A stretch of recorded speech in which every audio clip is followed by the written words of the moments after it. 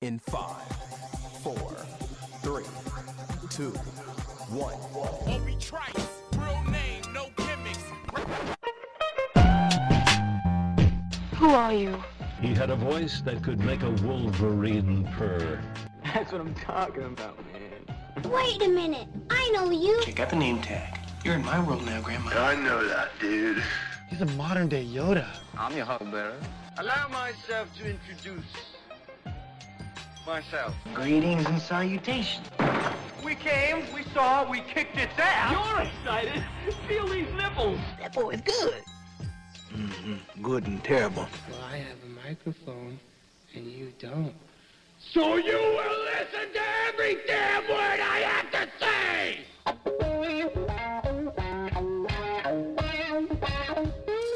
This is the Mike Rutherford Show on the Big X. Sportos, motorheads, geek bloods, wastoids, dweebies, they all adore him. They think he's a righteous dude.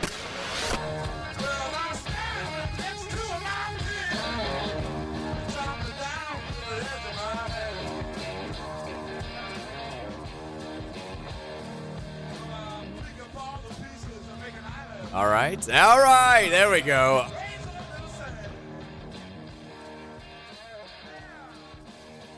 What's going on? There we go. Whatever you just did, keep it right there, Trev. All right. So you picked the right mic. I'm on the exact same mic I've been on. It went in and out. You just kept, whatever you were hitting on and on. Now it's back all over the place. You're on a red mic. I'm on the exact same mic I'm on every single day. They switched it on you in there. That's all I can tell you. There's two red mics, Trev. There's the one across from me, and then there's this one. So all I can tell you is I'm on this one, and we're good to go. And it's a red mic. It's a perfect time for a red mic because it's going to be a red 3 hours. We're going to be very, very excited about all things U of L over Notre Dame. But first, we have to say, welcome in, everybody. It is Monday, October 9th. This is the Mike Rutherford Show. We're coming to you from the University of Louisville College of Business Studios. Visit business.louisville.edu to find out how you can get your MBA from U of L School of Business in just 12 months and feel like you're being paid to do so in the process. We're on the air today from 3:06 until 6 here on 1450 AM, 96.1 FM. Streaming all over the globe, you know us better as the Big X. Mike Rutherford here, still with a slightly hoarse voice. It's gonna get slightly more hoarse as this 3 hour show goes on. I can guarantee that. But we're bringing the passion today. This is one of those shows that we've been dreaming about having for the last 2.5 years. When we've come in and we've talked about another woe is me Monday, another let's talk about it Monday, another depressed Friday. Not gonna be that today. This is gonna be the most excited, giddy, dreaming big 3 hours of the Mike Rutherford Show that we've had yet, and I could not be more excited about it. Could not be more excited to share it with you on the Thornton's text line at 502-414-1450. Get those thoughts in now. If you want to be heard, probably want to get those thoughts in early because it's going to be a loaded text line. We want to hear from you. We're going to do more of that in the second hour. Before we do anything, though, today, got to say hi to the big guy. Hey, Trevor. How are you? Hey, Field Stormer, you. Hey, Field Stormer. Hey, Field Stormer. How's it feel to get that Field Storming cherry popped? Feels great. Feel better? Wonderful. Feel good? The right like leg, Steve Carroll at the end of the movie? Well, right leg doesn't feel great, but which is a change from most first times. But outside of that, incredible experience.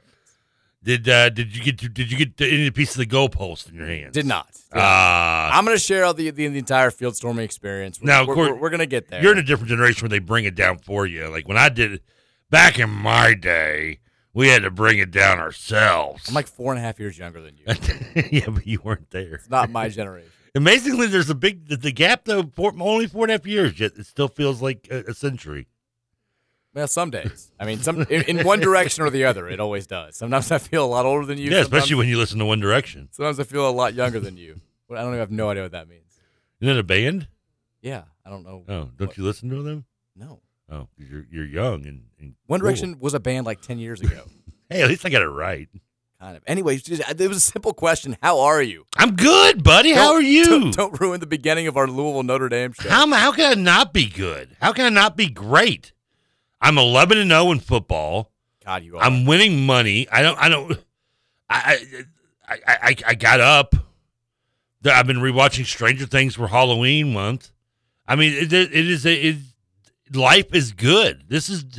I feel like at some point Joe Walsh looked up in the future and looked in a crystal ball and saw my weekend and wrote that song.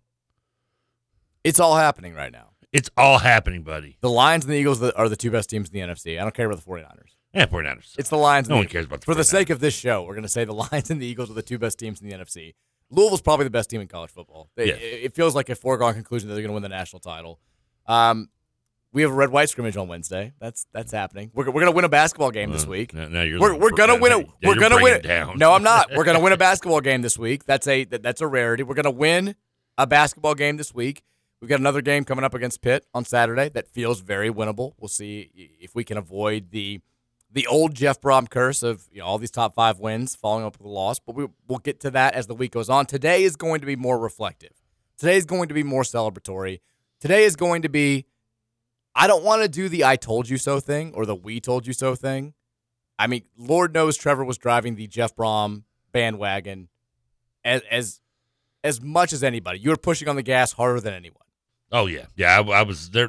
I took the brake pads off. There was no stopping the train. This show was, I think, criticized at times in its infancy in the first year for being way too pro Jeff Brom, and you guys you don't like Satterfield because you're all Brom guys, and you want Brom, you know Brian, what all that stuff. God forbid I want to win. This is kind of this is why I think everybody who was so gung ho about getting Jeff Brom in 2018 and who was so unwilling to say, well, screw Brom. If he doesn't want to come here, we don't need him ever. This is why we were kind of holding on to that belief.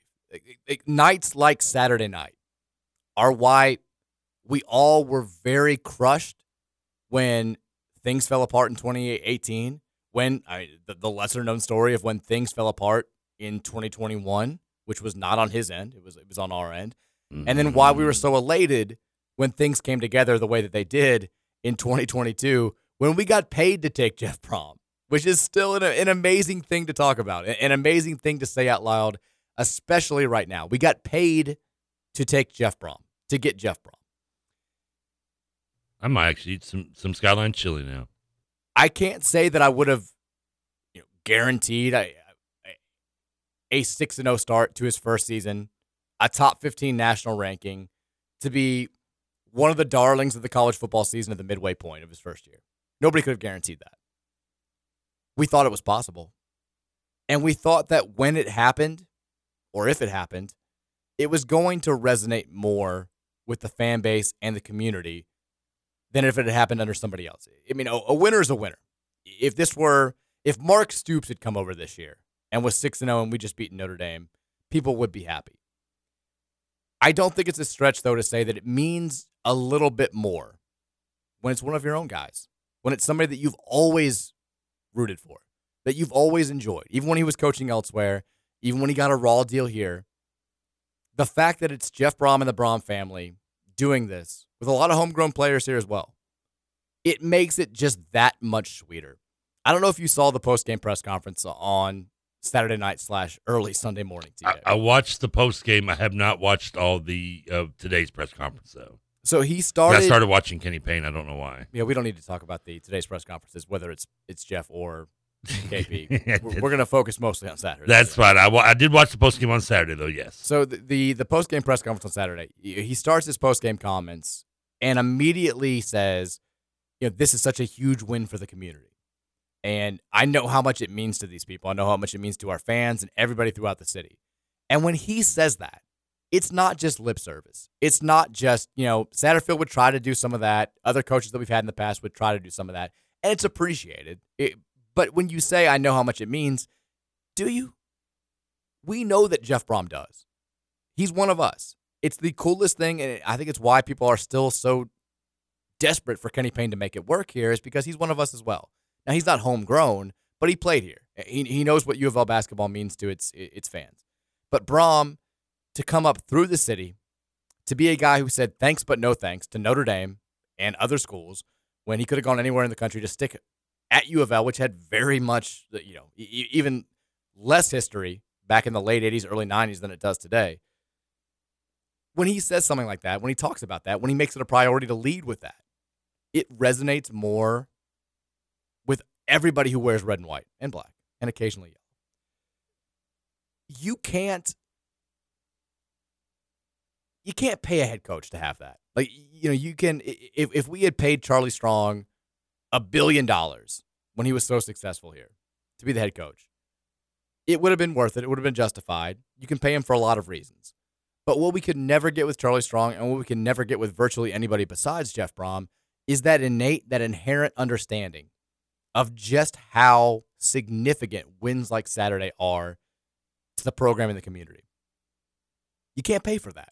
Scott Satterfield, I think we all had this feeling, and it was one of the reasons why it never worked with Scott Satterfield.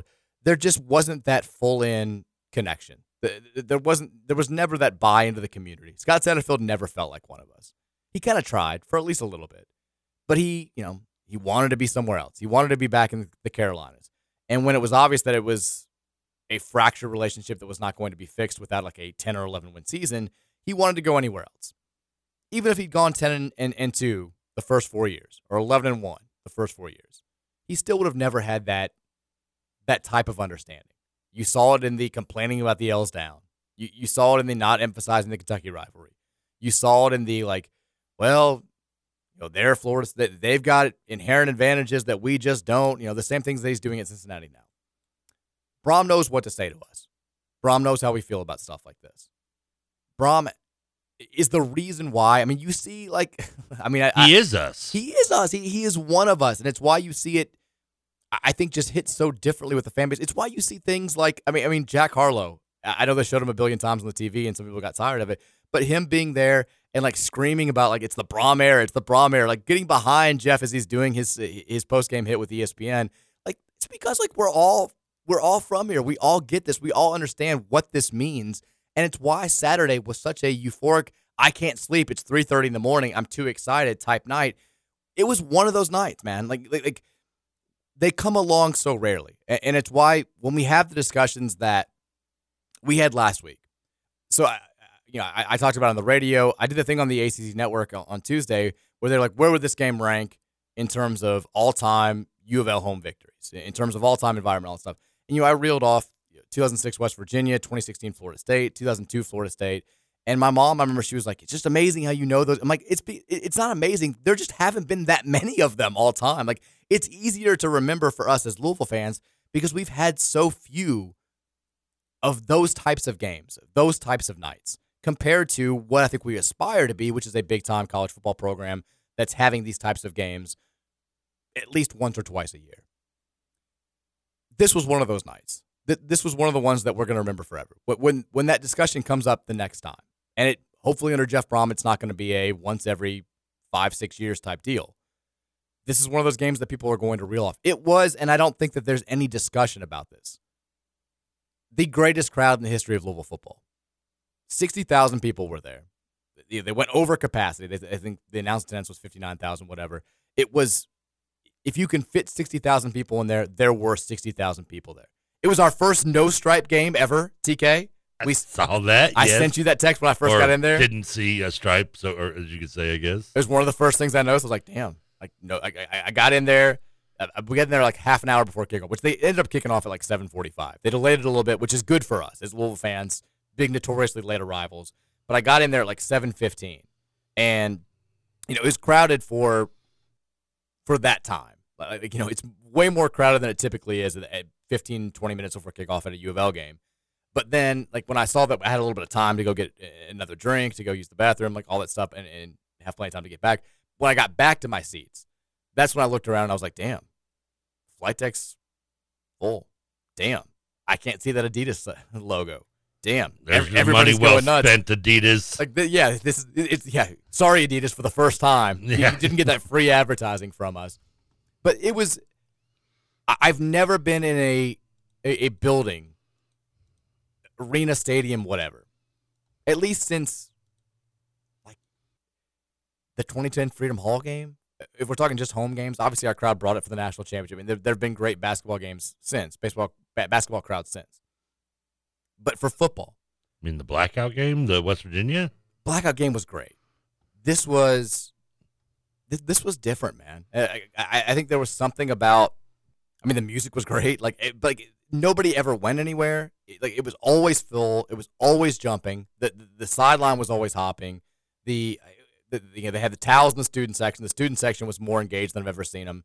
It was, and I think it was the first experience that we've had since they enclosed the stadium, which made it all louder. I also love that we did, we did the thing that we kind of criticized Clemson for. We let that music go when Notre Dame had the ball a little bit longer than maybe we were supposed to. I was good with it. Just if we're not going to get fined for it, if they're not going to say anything, if everybody else is doing it, hell yeah. Like, let's make this place as loud as humanly possible. And for all the Notre Dame fan writers, fan podcasters, fan whatever, that were talking about this not being a huge advantage for us, you were, say it with me, wrong. Very wrong. Could not have been more wrong. Nobody's ever been more wrong. Your team was rattled. Sam Hartman was seeing ghosts from the first possession on. Your offensive line couldn't hear the play calls. Your defense looked like they wanted to crap their pants. The entire night, your entire sideline was just staring blankly into a void because we were on you all night. It was the most fun I've ever had at a Louisville football game. It was an incredible experience. We'll talk more about what happened after as the show goes on. But, Trevor, the best way I can describe it. You're making me wish I'd gotten out of my comfy chair. Oh, you should have. I mean, the best way I can describe it, though, it was one of those nights. Like one of those nights that I'll be 95 years old, hopefully. Or maybe, like, at this rate, like 42. Like, depends how many more of those nights we get. Exactly. And you're still going to remember the game. You're going to remember what Jawar did. You're going to remember going on the field. You remember how loud it was. You're going to remember what Notre Dame was ranked. You remember that it was the first signature victory of the Braum era, one of those nights. And we get to have this one for a long time. And it does, we'll get to what's going to happen what's going to happen in the future. But it does, I think, portend great things for not just this season, but for the rest of U of L football in the direction we're headed under Jeff Braum. I'm sorry. I'm just trying to calm my raging crotch down. It's just exploding all over the place in here. A lot of erections in the building today. No reason to hide it. Don't tuck. We're in different rooms now. We can be fine. No, I'm no tucking. I'm more worried about the window in here with the school cross wall. That's what I'm more scared about. It took 20 minutes for it to get weird. We made it weird. It's not going to be the last time it gets weird today. Now, did you get a chance to go back and watch the broadcast on television since? So I went home and I watched the highlights after. Because full disclosure, I listened to the emergency podcast at 2:30 in the morning. God, I recorded I was about to die. I could tell. Yeah, my voice is still a little bit gone. I mean, look, like I've been. I can get into the whole illness and stuff. You didn't get a call, but okay. Sorry. I mean, I was trying my best to just make it through the day. I mean, it was a long day for me, and the only downer of the entire night was. And we knew it going in. The traffic getting out of the stadium was so bad. But I mean, again, this is something that had literally never happened before. We've never had 60,000 fans at a home Louisville football game that pretty much all of them stayed for the entirety of the game. Now, some Notre Dame fans left a little bit early, so maybe you lost like 200 people. But pretty much 60,000 fans were around for a long time. So we knew walking to the car that, we're in for the long haul here. And it's one thing to say it, and it would have been a lot worse if we'd lost the game. But after 45 minutes of not moving at all, like not moving an inch, you're like, okay, are we just going to be here forever? Is that really like you said, though, is that a bad thing? Like, that means that usually that's only happening because of the result of a good game. Oh, no. It's a great problem to have. But it's a lot harder to see that in the moment when you're not sure if it's going to be. We have my parents are watching the kids. They've been there at our house for 12 hours. But see, when moments like that happen, sporting events, especially after at least a win, that means you can just kind of relax. Don't stress and just turn on the post game and enjoy the atmosphere. Well, trust me, that was great for the first 30 minutes, and then the post game ended. We hadn't moved an inch, and you're like, okay, this is my buddy who took us. I'm waving Nick Coffey. He's leaving the post game podium. My buddy who we went to the game with, he's got to get home to see his babysitter. My parents are at my house. They don't stay up past 10 most nights. It's 12:30 already.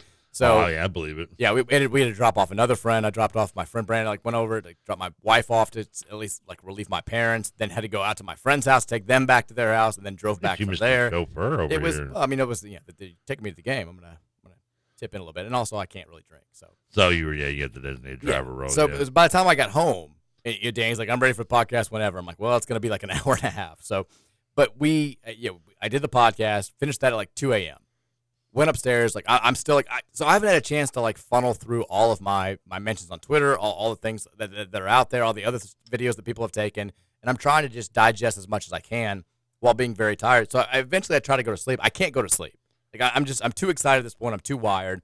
I watch like all the highlight videos that are out there, but as far as I always like watching the broadcast of the game. I like rewatching a game if I watched it live, just so I have a better understanding of what happened for the show and for the website and for all that good stuff.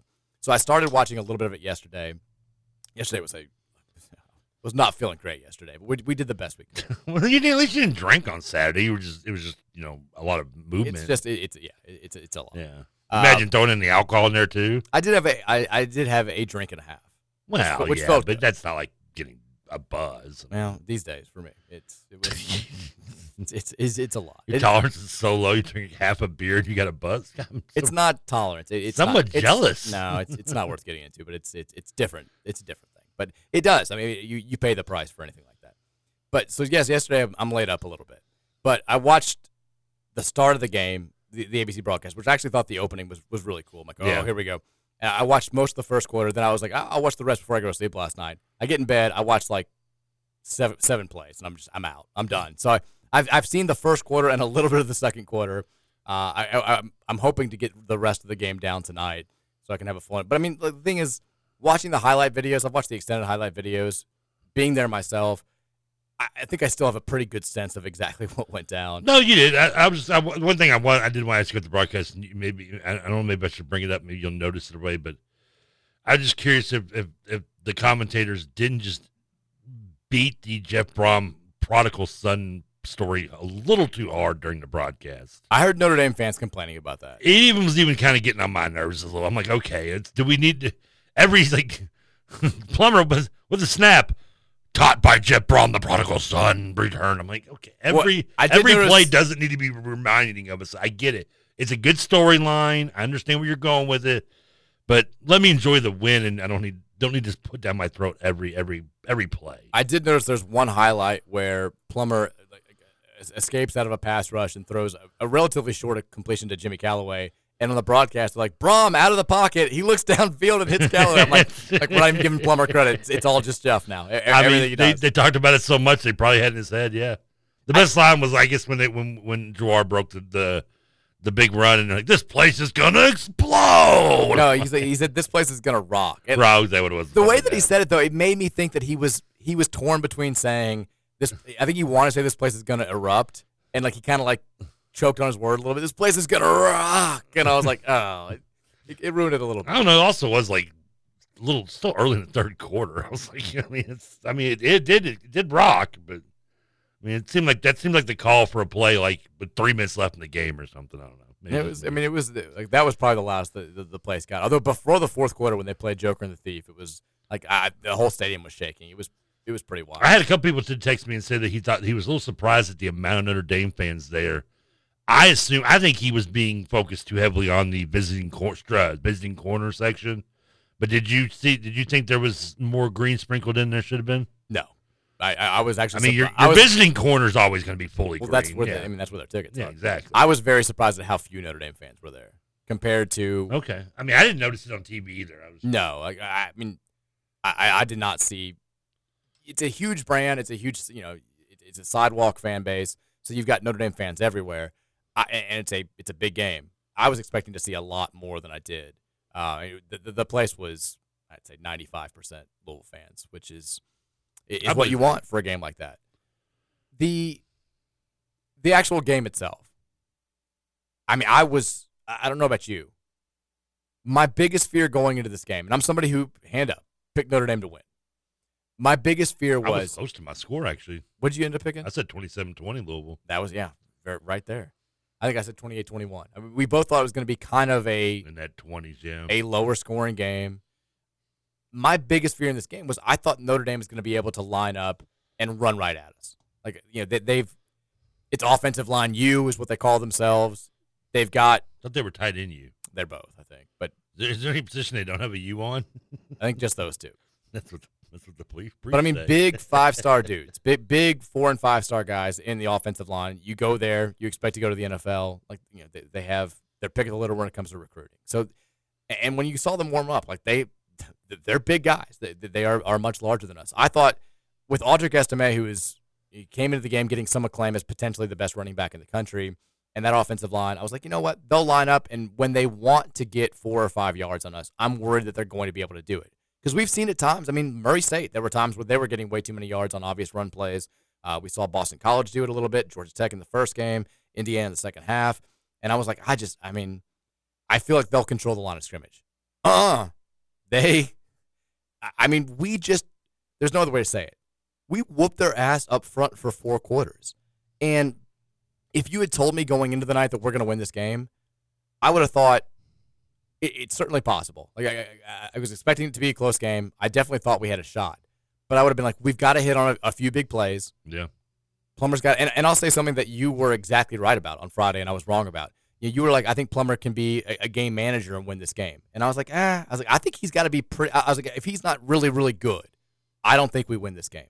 And he was good. He wasn't spectacular. He was, I think, more of exactly what you said. He was a game manager. He didn't make the big mistake. He made some good throws when we had to have him on 3rd and 5 and stuff like that. But we didn't hit on the gigantic play a ton. Outside of Jawar's first touchdown run, we didn't have the gigantic chunk plays. We didn't win with trickeration. We didn't run like a single trick play. We didn't win with Notre Dame just having a terribly off night. We won by kicking their ass, playing the way that they wanted to play us.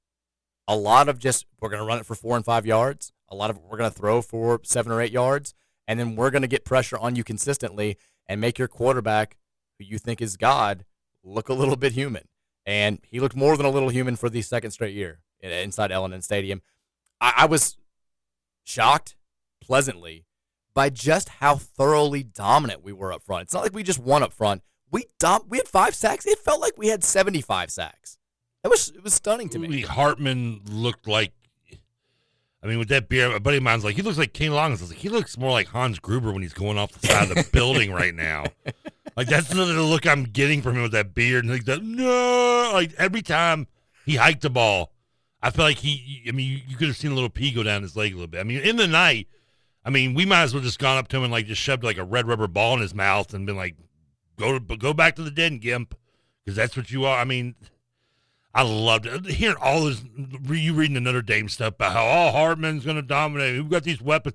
What was the receivers? The receivers they got back, I think one of them had one catch. They got 2 of them. Yeah, he had 1 catch, and it was in like the 4th quarter when the game was over. And then he pulled his hamstring when he did it. I forget the guy's name to save my life now. Both the receivers that they got back were Jaden. They're spelled differently. Is that what it is? Okay. It was then the one, I think it was Jaden Price, I guess, had the 1 catch. It was Greathouse, and I can't remember the other one. He had the other one, I don't even think he made a catch. Price had 1 catch for 5 yards, and it was in the 4th quarter when the game was over, and he kind of limped off the field. He had 2 catches for 33 yards, hardly anything. Don't even remember when they happened. Yeah, the only guy they had score a touchdown as a traditional receiver was the guy that was a lacrosse player. And I got a little worried when they made that, because we'd held them. I guess that was their 3rd drive. We'd had a couple drives since then without scoring, and yeah, I got a little nervous. But then the whole game just kind of went the same way that the Eagles and Vikings 17 NFC title game did, where the Vikings kind of jumped up the same way with this little post route to the tight end. They went up. They tied to score 7-all with the Eagles, and at that point, it was nothing but Philly the rest of the way, and that's the way it was with Louisville. Beautiful. Just the first pick. Especially with them talking about, he hasn't thrown an interception in 3. I'm like, it's coming, baby. You're just begging me for it to happen. He gets the pick. I think almost knocked over my table. I don't jump out of my seat too often, many times anymore at this point in my life, mainly because if I do, my knees will just collapse. But I did there.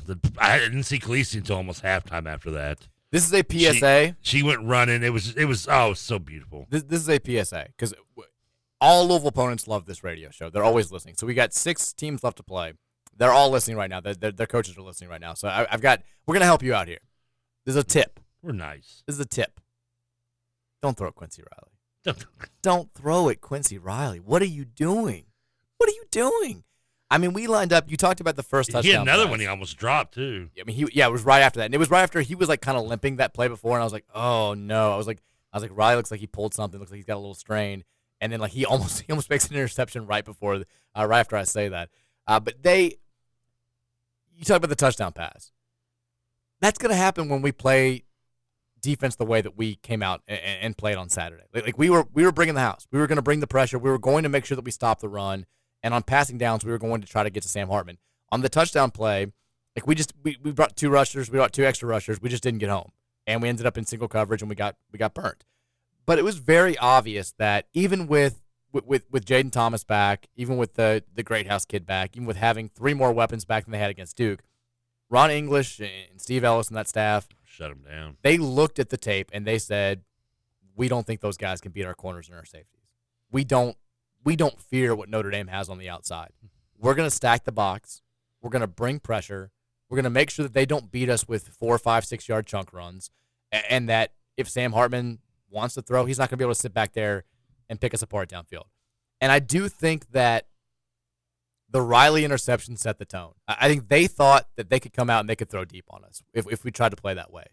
And the first time they tried, wasn't even a good throw. It was a terrible throw. Horrible. He was, but the thing is, like, he was guarded too completely. Even if he makes a good throw, there's like Riley's right there. There's nowhere for him to put that ball that's going to be a completion. Like it's either going to be an incomplete or you're going to throw it short, throw it and underthrow it, and Quincy Riley's going to take it back the other way. And that's exactly what happened. After that, and I do think that I brought it up, I think, on Thursday or Friday where I was like, everyone's kind of, we're making a joke about the 6 turnovers in one quarter last year, and we keep bringing it up. But what if he does throw an early pick? What if he does? Like, do you start seeing ghosts a little bit? Do you start getting a little bit of that PTSD? And he'd probably disagree. Notre Dame fans might disagree. I do think that there's something to that. I do think that the second that he threw that pick, after going for 14 touchdowns and 0 interceptions in the first 6 games of the year, he can't go one series at Allen Stadium without throwing a pick. I do think it got in his head a little bit. After some of the other stuff we did to him throughout the game, that pick might have been the nicest thing we did. We saved you from a couple more by just knocking your ass on the ground for the rest of the game. Poor boy took a beating. It was bad, but he was indecisive after that a little bit. Granted, there were a number of times where it wasn't indecisiveness. He just had 0.5 seconds to throw, and we were on him. But like from that point forward,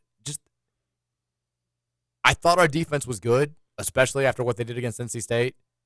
I had no idea they could come out and dominate a game like this. They were dominant, Trev. Dominant. Yeah, and maybe we don't know. Maybe Notre Dame will tailspin, and we will look back and go, maybe they weren't as good as they're supposed to be. But it doesn't matter because that's for future Louisville fans to worry about. Right now, currently, the top 10 team in the country comes in here, and all anybody told us is we had no chance.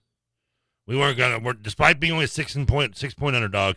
Oh, they're gonna walk in. We talked about last week all the Notre Dame pundits and it was wild. Even the national talking heads, except for the one good guy over there that we played his video of. Somebody sent that guy a muffin basket. Oh, he was rubbing it in people's faces all weekend too. Everybody Notre Dame. 33-10 and 45-14, and our receivers and they can't handle Hartman. Well, guess what? Guess what, Notre Dame? You can take Hartman out of Wake Forest, but you can't take the Wake Forest out of Sam Hartman. And that's what we proved again. He's just listen. I'm glad you dressed him up and you got him looking nice, but in the end, he's still just that little schoolgirl that follows us around and does what we tell him to do. And that's what we told him to throw picks and lay down on Saturday, and that's what he did. I know Hartman had an injury at some point during his Wake Forest career. Yeah, his ego. Am I getting too greedy to think that Devin Leary's going to be leaving UK after this year? Maybe we can get this guy a 7th year, get him back to get him back in the game against Louisville next season. Sam Hartman, Kentucky quarterback in 2024. Let's see what he does the rest of this year and see if Notre Dame wants him back. Yeah, I don't want him at Notre Dame. We do play Notre Dame on the road next year, so maybe he can stay there. But I would love a transfer to Kentucky. He did beat us when he was on the road in Wake Forest, didn't he? Who cares? Who cares? He didn't pleasure. It wasn't anything that he did. We probably still owned him. Doesn't matter at all. Yeah, Josh Pate is the guy from CBS who was very much honest. And he was, if you checked his mentions on Saturday night, he was letting people know that we're very mean to him about the prediction. Good for him. Just how wrong they were. It was him and Baker Mayfield. Who would have thought? Josh Pate and Baker Mayfield. Well, Baker was just feeling guilty still that he stole a Heisman he didn't deserve. I've never said a bad word about Baker Mayfield. I'm on the record as being very pro Baker Mayfield. and this is why. I always knew he's a Cardinal guy. I want to talk more about the game. I got a couple other thoughts. We haven't talked much about the offense. Jawar Jordan, my God. We're going to gush over him in just a second. We got to take our first break. When we come back, more Louisville Notre Dame talk here on the Mike Rutherford Show. Celebratory, giddy, bonerific edition here on a Monday on 1450 and 96.1, the Big X. We doing big pimpin', spending cheese. Check them out now. Big pimpin' on BLAD. We doing big pimpin' up in NYC. It's just that jigger man, MC and BUMB. Big pimpin', spending cheese. My name on your band, no resident of France, but you swear I'm from Paris. 106 carats, total no, that's Paris. Trying to get purpose, my chain to your chain. Like Sprinter, Motorola, no service out of your range. You're out of your brains, thinking I'ma shout out your name. You gotta come up with better ways and actions to get your vein. All that pressure you applying, it's time to ease off. Before I hit you from the blind side, taking your sleeves off. As much as we's lost. You know what, C-Guy? We are number one for. So what is it, Notre Dame? And number 14.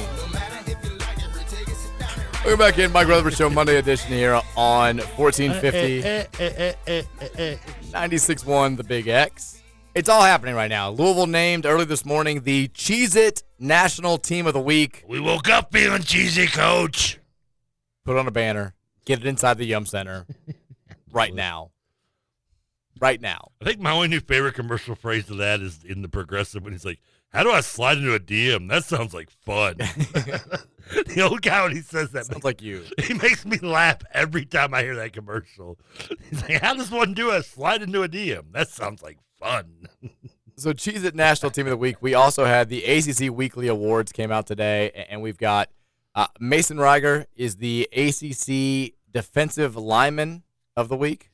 Oh, you mean the man who just humiliated the number one tackle in America? I'm not once, but twice. I mean, Reiger was a beast. He just ran him over. He also, and my favorite thing about this is, Mason Reiger is a walk-on, former walk-on at U of L, gets a scholarship. Nice. And now he's winning ACC Weekly Player of the Player of the Week awards against Notre Dame. That's how it's done, Rudy. Yeah, Rudy. I'm glad you got to sack the third-string Georgia Tech quarterback after a game was over. And, you ready for this?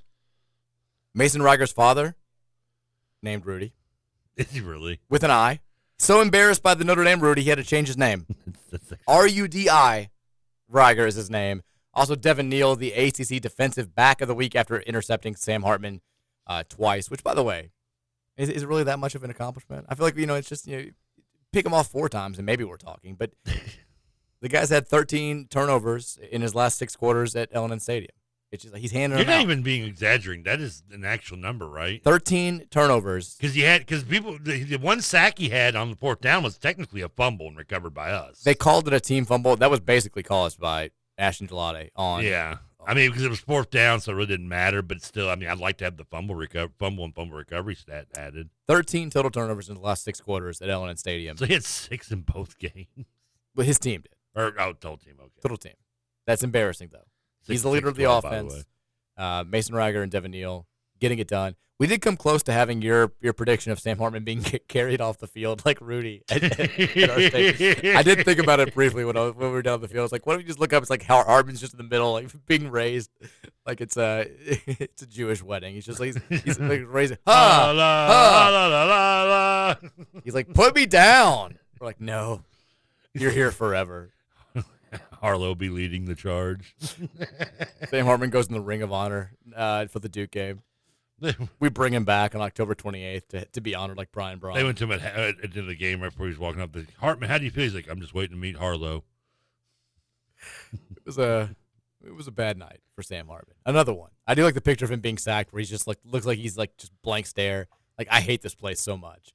I mean, imagine if Sam Hartman. He looked like the dude because especially with the beard, he kind of had that look like at the end of when in Knocked Up when they're at the hospital and they're also making fun of the guy. He's got that just stared look on his face. He's I hate hospitals, man. I hate this place. Like, is that his rabbi over there? Like, I don't know who that is. It did feel like that where he's just like staring. Like, he's like, I'm freaked out, man. I hate this place. Remember that was Hartman in L&N Stadium. Remember they answered the door and he's like, do you have pink eye too? He's like, no, I'm just really high. Really that's how Hartman look at. That's a befuddled look on his face. I know, I've seen it. It was, yeah. I mean, it was beautiful. I would say shockingly bad performance, but it's kind of become par for the course. We appreciate it, though. It was not all his fault, though. His offensive line gave him really nothing to work with. No, but it was so fitting because all we've heard all week is that let's not ignore how Hartman's a 6-year guy too, just repeating through college and he was had no success versus Louisville in the past.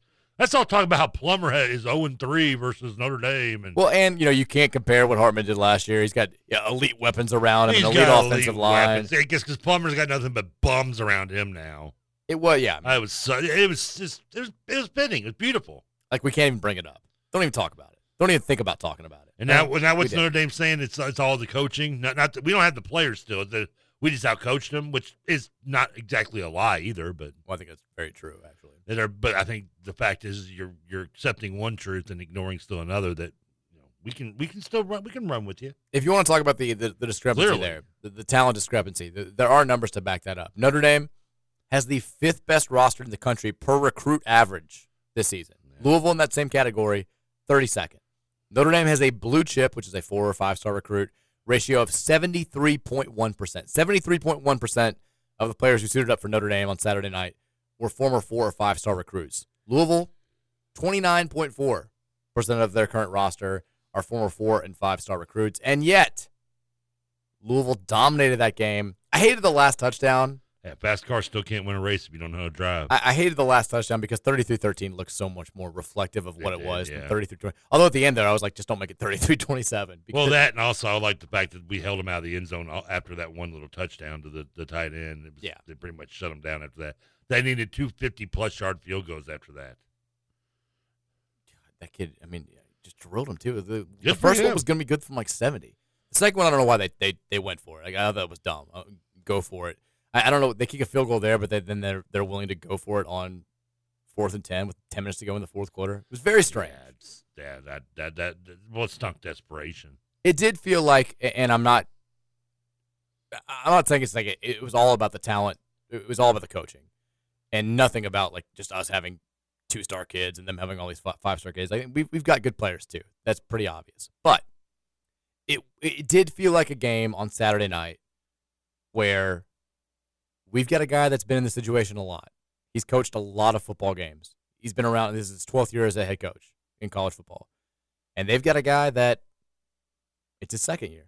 Didn't have a great first year. Still trying to figure some stuff out. Their staff, it felt like we were more prepared for the game. It felt like we were more aggressive the entire night. It felt like we had a better game plan. It felt like our in-game adjustments were superior. Like all of the little stuff that you need to have a, if you want to call it, David over Goliath type performance. Although I think you can make the case that we're Goliath here. All of that stuff was on our side Saturday night. And it wasn't just the crowd. It wasn't just the environment. Like, our dudes were just more fired up, more aggressive, more physical, and just ready to kick their ass than they were against us. But, Mark, Notre Dame was in their 3rd straight Saturday night game, and they're just worn out mentally, and it's everyone's Super Bowl, and they can't take that every week. I did hear that from some people. I'm not saying that can't be dismissed, but here's the thing also. Don't in one hand give me that excuse, and on the other side of your mouth tell me you're Notre Dame. Because guess what? If you're Notre Dame, that's what you do when you're Notre Dame and you're at the top of the mountain. You play those games every week, and you are everyone's Super Bowl. You can't have your cake and eat it too, buddy. And also, none of you were saying this before the game. Because there was no concern. I mean, we read the predictions last week from the Notre Dame fan site. Oh, yeah.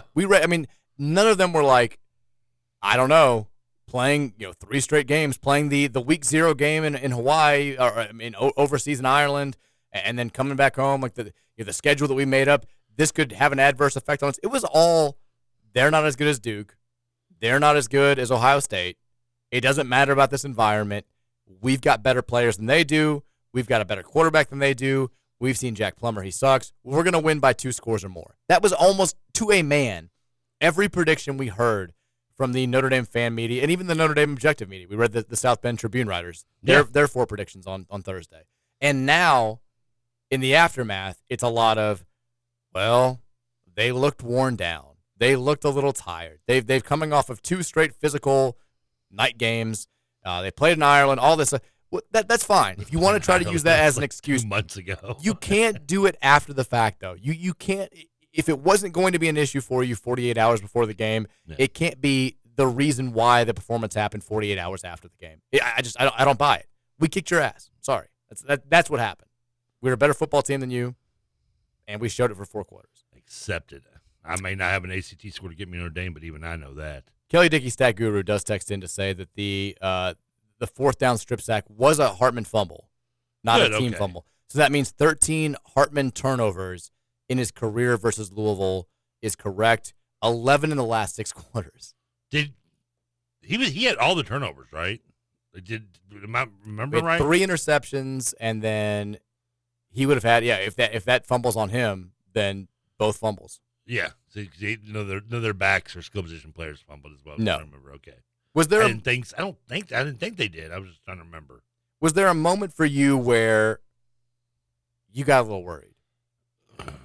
Well, a little bit when they scored the touchdown to tie it up, because we had, after going up 7-0 with that momentum and having back to back, I think it was 2 straight 3-and-outs or so, or maybe not 3-and-outs, but not a lot of movement. I got a little worried, that maybe we had lost an opportunity to take a bigger lead than we could have. That had a little bit of worry, but I don't say it was concern, but more just kind of, okay, let's calm back down and get the momentum back, and we did. Outside that, the closest way I came to was maybe a little bit on the onside kick, because I'm like, here we go again.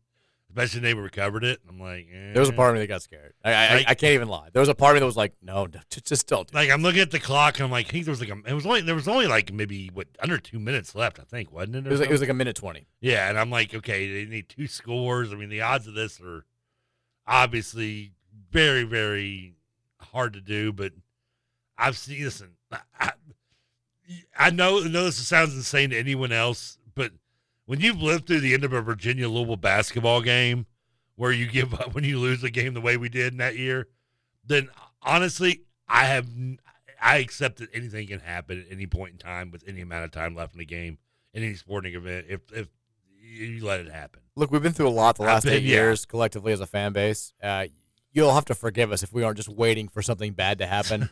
I mean, you think your basketball program's rolling around, and then boom, stripper fiasco. Like, nobody sees that coming. So it's we expect bad things to happen. There was a part of me that got a little bit nervous there. The one time that I was legitimately like, but I wasn't like scared. The one time that I was legitimately like, I don't like the juju right now. I feel bad about this, because going into half, even though we missed the field goal, I was like, we outplayed them. Yeah, I oddly feel confident about the second half. And then we come out, we get the ball, and the first play, great throw to Jamari Thrash. Yeah. He tries to do a little too much, and he puts the ball on the ground. And that's when I was like, oh, this feels like maybe where it turns, maybe where Notre Dame gets into a flow. They finally got that break. Their offense can start. They came out with a game plan to have a lot of short throws. They kind of, they didn't establish the run game. Maybe they do that now. And to our defense's credit, we forced them to kick a long field goal. Their kicker drills it. But after that turnover, that was their only lead of the game too, right? It was 10-7. Yeah. Because I was thinking, we're going to come out. Brom's going to have his opening series script. We're going to have, we're going to score. We're going to set the tone, and then it's on us to keep this going the whole second half. And then when we have that just momentum killer, especially with the crowd going nuts right to start the second half, I thought this is real bad. Even when he missed the field goal, to our defense's credit, like we did not allow them to ever seize momentum. Even when he missed the field goal, there was a little nerves too, because I see it as a missed opportunity, and this was a game that felt like we didn't have. You didn't want to miss too many opportunities to put points on the board. Right. And luckily, we were able to miss opportunities because we were by far the better team and more dominant program on that night. But still, you're right. Yeah, that when I forget about the Thrash, I guess with the way the game resulted, the Thrash fumble did kind of elude my mind, and it was just a weird play where he's switching hands. Mm-hmm. Yeah. And got caught in doing it. And you're right. That was a no. Don't let, because you're right. The momentum did feel like it switched there, and it was the most momentum they'd had at any point in the night, but it didn't last very long. No, we got it right back. And getting that 3-and-out there was huge. To not let them get, at the time I thought it was huge because, hey, this dude's going to kick a 53-yarder. Good luck. And he just destroyed it. How many times did they go 3-and-out in that game, I wonder? A ton. They were 3 of 13 on third down, too. Oh, I know. We were tremendous on third downs all night. Beautiful. And a lot of those were third and short. There were a lot of times. Jalen Alderman made an incredible play on a 3rd and 1 where they're trying to run straight up the gut, and he comes perfect blitz, doesn't get touched, gets right to the guy, and he and TJ Quinn stop it, hit Estime like 4 yards behind the line of scrimmage. It was just stuff like that all night. I mean, we just bullied them. I mean, I guess the two what the bleep would be the offsides, I guess, on the punt. Yeah, that was. It was like, I'm sure I said some things. Imagine you were in the crowd, like, what are they calling? Because I had no idea. Yeah, if I was in the crowd, I would have been totally lost. I'd be like, what are they talking about? Well, they never announced it. Was the thing? It was very confusing, even over television. To be fair, they kicked the punt. We get it. Coleman goes out of bounds. Yeah, and we're like getting ready for the offense. Nobody's paying attention, and all of a sudden, all we do is we see Hartman and the Notre Dame offense trotting back on the field, and nobody says anything. And eventually, the PA goes, "A penalty on Louisville will give Notre Dame a first down." I'm like, "Well, what the hell happened? Like, what was it?" I had to text my friend who was watching from home, and he's like, "I think our gunner lined up like a foot offside." It was, and they showed it very briefly on the broadcast. They were like, "Oh, here it is," and then they went back to the game. I was very frustrated. It was kind of annoying. Yeah, that was annoying. The other thing that kind of annoyed me, and I know we got about a minute left here, was that, and this didn't annoy me until after I went online later on, was the face mask they called on Notre Dame. And just watching the Notre Dame, there's a thread, I guess, after the game where this one guy just went to rant how the refs cheated, and the only reason we won is because the refs cheated for us. Well, they missed 2 on them, right? And he kept bringing up that face mask, and I'm like, I want to take a video and send it to this guy and be like, it wasn't on the guy with the ball. They clearly showed it even on the broadcast. It was the defensive end that, or the opposite tackle that grabbed the face mask of the defensive end, and I've got a thought on that too. It was making me insane. It was one of those few Twitter moments I wanted to scream. We got a break. We got to get a break here because I've got something on that I'm going to read right when we come back here. So hour number 2, we're going to read that, then we'll get to the text line. It's the Mike Rutherford Show on 1450 and 96.1, the Big X.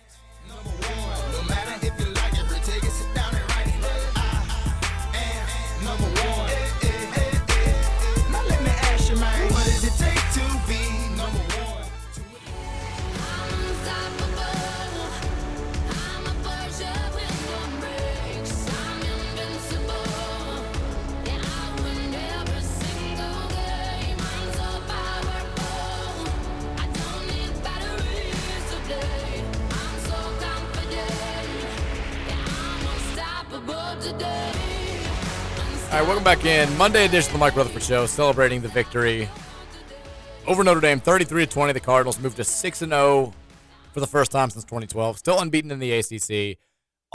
Everything in the world to play for the rest of the season. I do want to touch on that a little bit in the 5 o'clock hour, what this means now, the possibility of a special season, all that stuff. We focused mostly on just Saturday night's game so far. The text line's about to bust. We have like 1,500 unread text messages. We're going to get there in just a second. But at the end of last night, I do want to talk more. Trevor was talking about the face mask call, and I think it was really the play that shot down any shot of Notre Dame making a comeback, because it's 17-13 at that point. We have a third and we just gotten a penalty where Jack Plummer wanted to kill the crowd. We get a delay of game. Plummer is doing the whole thing where he's just like, please, God, quiet down. I know you guys are excited, but we're on offense. We've got the ball. Shut the bleep up. Please stop. And we get a delay of game, and he's going nuts. And he's like, I'm asking you nicely. Please be quiet. So they have a little bit of momentum there. We have we throw a wide receiver screen on 3rd and 12 or whatever it was. Stopped well short. We're probably going to punt at that point. We didn't get enough to go for it on 4th down, but they called Notre Dame for a face mask. When they showed the replay in the stadium, I was like, man, we got away with one. Because I'm watching the ball carrier. I'm watching, I think it was Thrash, had the ball, and the tackler's got his arm around his neck. And I'm like, that's not a face mask. And then, like you said, when I came back home and I saw the actual replay, where the actual penalty was, it's off the ball. And the announcers pointed it out during the broadcast. Yeah, which I again, like, I'm there, so I don't hear that. I'm like, man, we really got away with one. But even if we had gotten away with one, there was an obvious face mask on Garendo 2 plays later that they didn't call, and then another one on the very next drive that they didn't call. They showed the replay of both those in the stadium, and it was like, they just like almost took his head off. But this leads me to my favorite take from today from a Notre Dame fan writer. It's not my boy Tom Noy, is it? It's not. I love Tom Noy. Yeah, Tom's usually down to earth. There's been a lot of I think he picked us to lose like 34-10 or something. He thought Notre Dame was going to roll, which is fine. He's objective. It's a wrong prediction. We all make them. But we haven't been wrong all year, but not much. I haven't. Big bets of the weekend. 6 for 6, baby. Yeah. Just trying to get you all rich out here. I don't know what to tell you. But there's been a lot of Notre Dame takes out there from their fan writers, kind of trying to explain away this victory. There's been a lot of also just like these coaches suck. We're done. My favorite take of all the takes that are out there. This is from Douglas Farmer of NBC Sports. So NBC obviously has the deal with Notre Dame. They carry all their games. And NBCSports.com has a dedicated Notre Dame writer that is, as you might guess, very slanted towards the Fighting Irish. So he looked at 3 plays that doomed Notre Dame against Louisville, that tanked any shot they had of winning this game. And the second play that he focuses on is the face mask penalty. And here's what he had to say, and this is wonderful. He said the Cardinals would have almost certainly punted. Instead, fifth-year linebacker Marist Liufu, I'm sure I'm pronouncing that incorrectly, sorry, was whistled for a face mask penalty away from the ball. We got them off the field on third down, and then we got the penalty. Freeman said, that hurt. You can't have that. Then they drove, and we missed a tackle on the hole, and they scored again. Indeed, the drive ended with a poor run fit, springing loose running back Jawar Jordan for a 21-yard touchdown, his second explosive score of the night. But what was Liufu guilty of? Getting blocked. Notre Dame had lined up only 2 defensive linemen with their hands on the ground, and Liufu showed a blitz block standing between them. He blitzed upon the snap and was picked up by an offensive lineman. As the jet sweep around the edge occurred, another offensive lineman chipped Liufu in the shoulder, effectively knocking Liufu's arm up into the initial blocker's face mask, while also knocking Liufu off balance enough that his hands instinctively grabbed for balance. Liufu did not face mask a Cardinal. His arm was knocked into a face mask as Liufu fell. That's incredible. No, honey, I didn't sleep with the girl. I fell and my penis went inside her. It was just there. It just happened to be there. I did not stab him. I was bumped into a party while cutting birthday cake. My hand instinctively made a stabbing motion as I got near a human being, and he fell to the ground. What do you want me to say? I don't know what. Yeah, I mean, obviously, and Pinu is innocent in all this, but that evil Louisville player is just bumping him around. He did not face mask a Cardinal. His arm was knocked into a face mask as he fell. I mean, we didn't instinctively grabbing it. Whatever. We weren't offsides on that punt. We just were instinctively standing in the wrong spot. Instinctively standing in the wrong spot. I mean, it's just. Kelly Dickey did text in. That was Ben Perry. That was Ben Perry who lined up offsides. And he said he lined up even with the ref, who was 5 feet away from him. I know that was. So it should have been pretty obvious that he was lined up offsides. And the next punt, he was 5 yards off the line. Yeah, they did bring up the ref that was standing right there next to him, being like, "You might want to say something to that guy." Give us a little heads up here. I mean, Jeff looked furious too, and it was a big play at the time. Yeah, it was. It was one that made me nervous because they got the ball back, but luckily, I believe we stopped them again on that next drive anyway. It's a safe bet. Since we stopped them on 90% of the drives they made. That's wow. I mean, I've come up with some like bizarre like excuses in my day, mostly in my teens and 20s when, I'm just an idiot when making up things but I mean, that makes me sound more sane when I say that Tayshaun Prince goaltended Reggie Miller. It's bad. I mean, that's, that was. He was guilty of getting blocked. I mean, he's guilty of being blocked. He just happened to grab well, then don't grab the face mask on your way down there, Tua or Papua.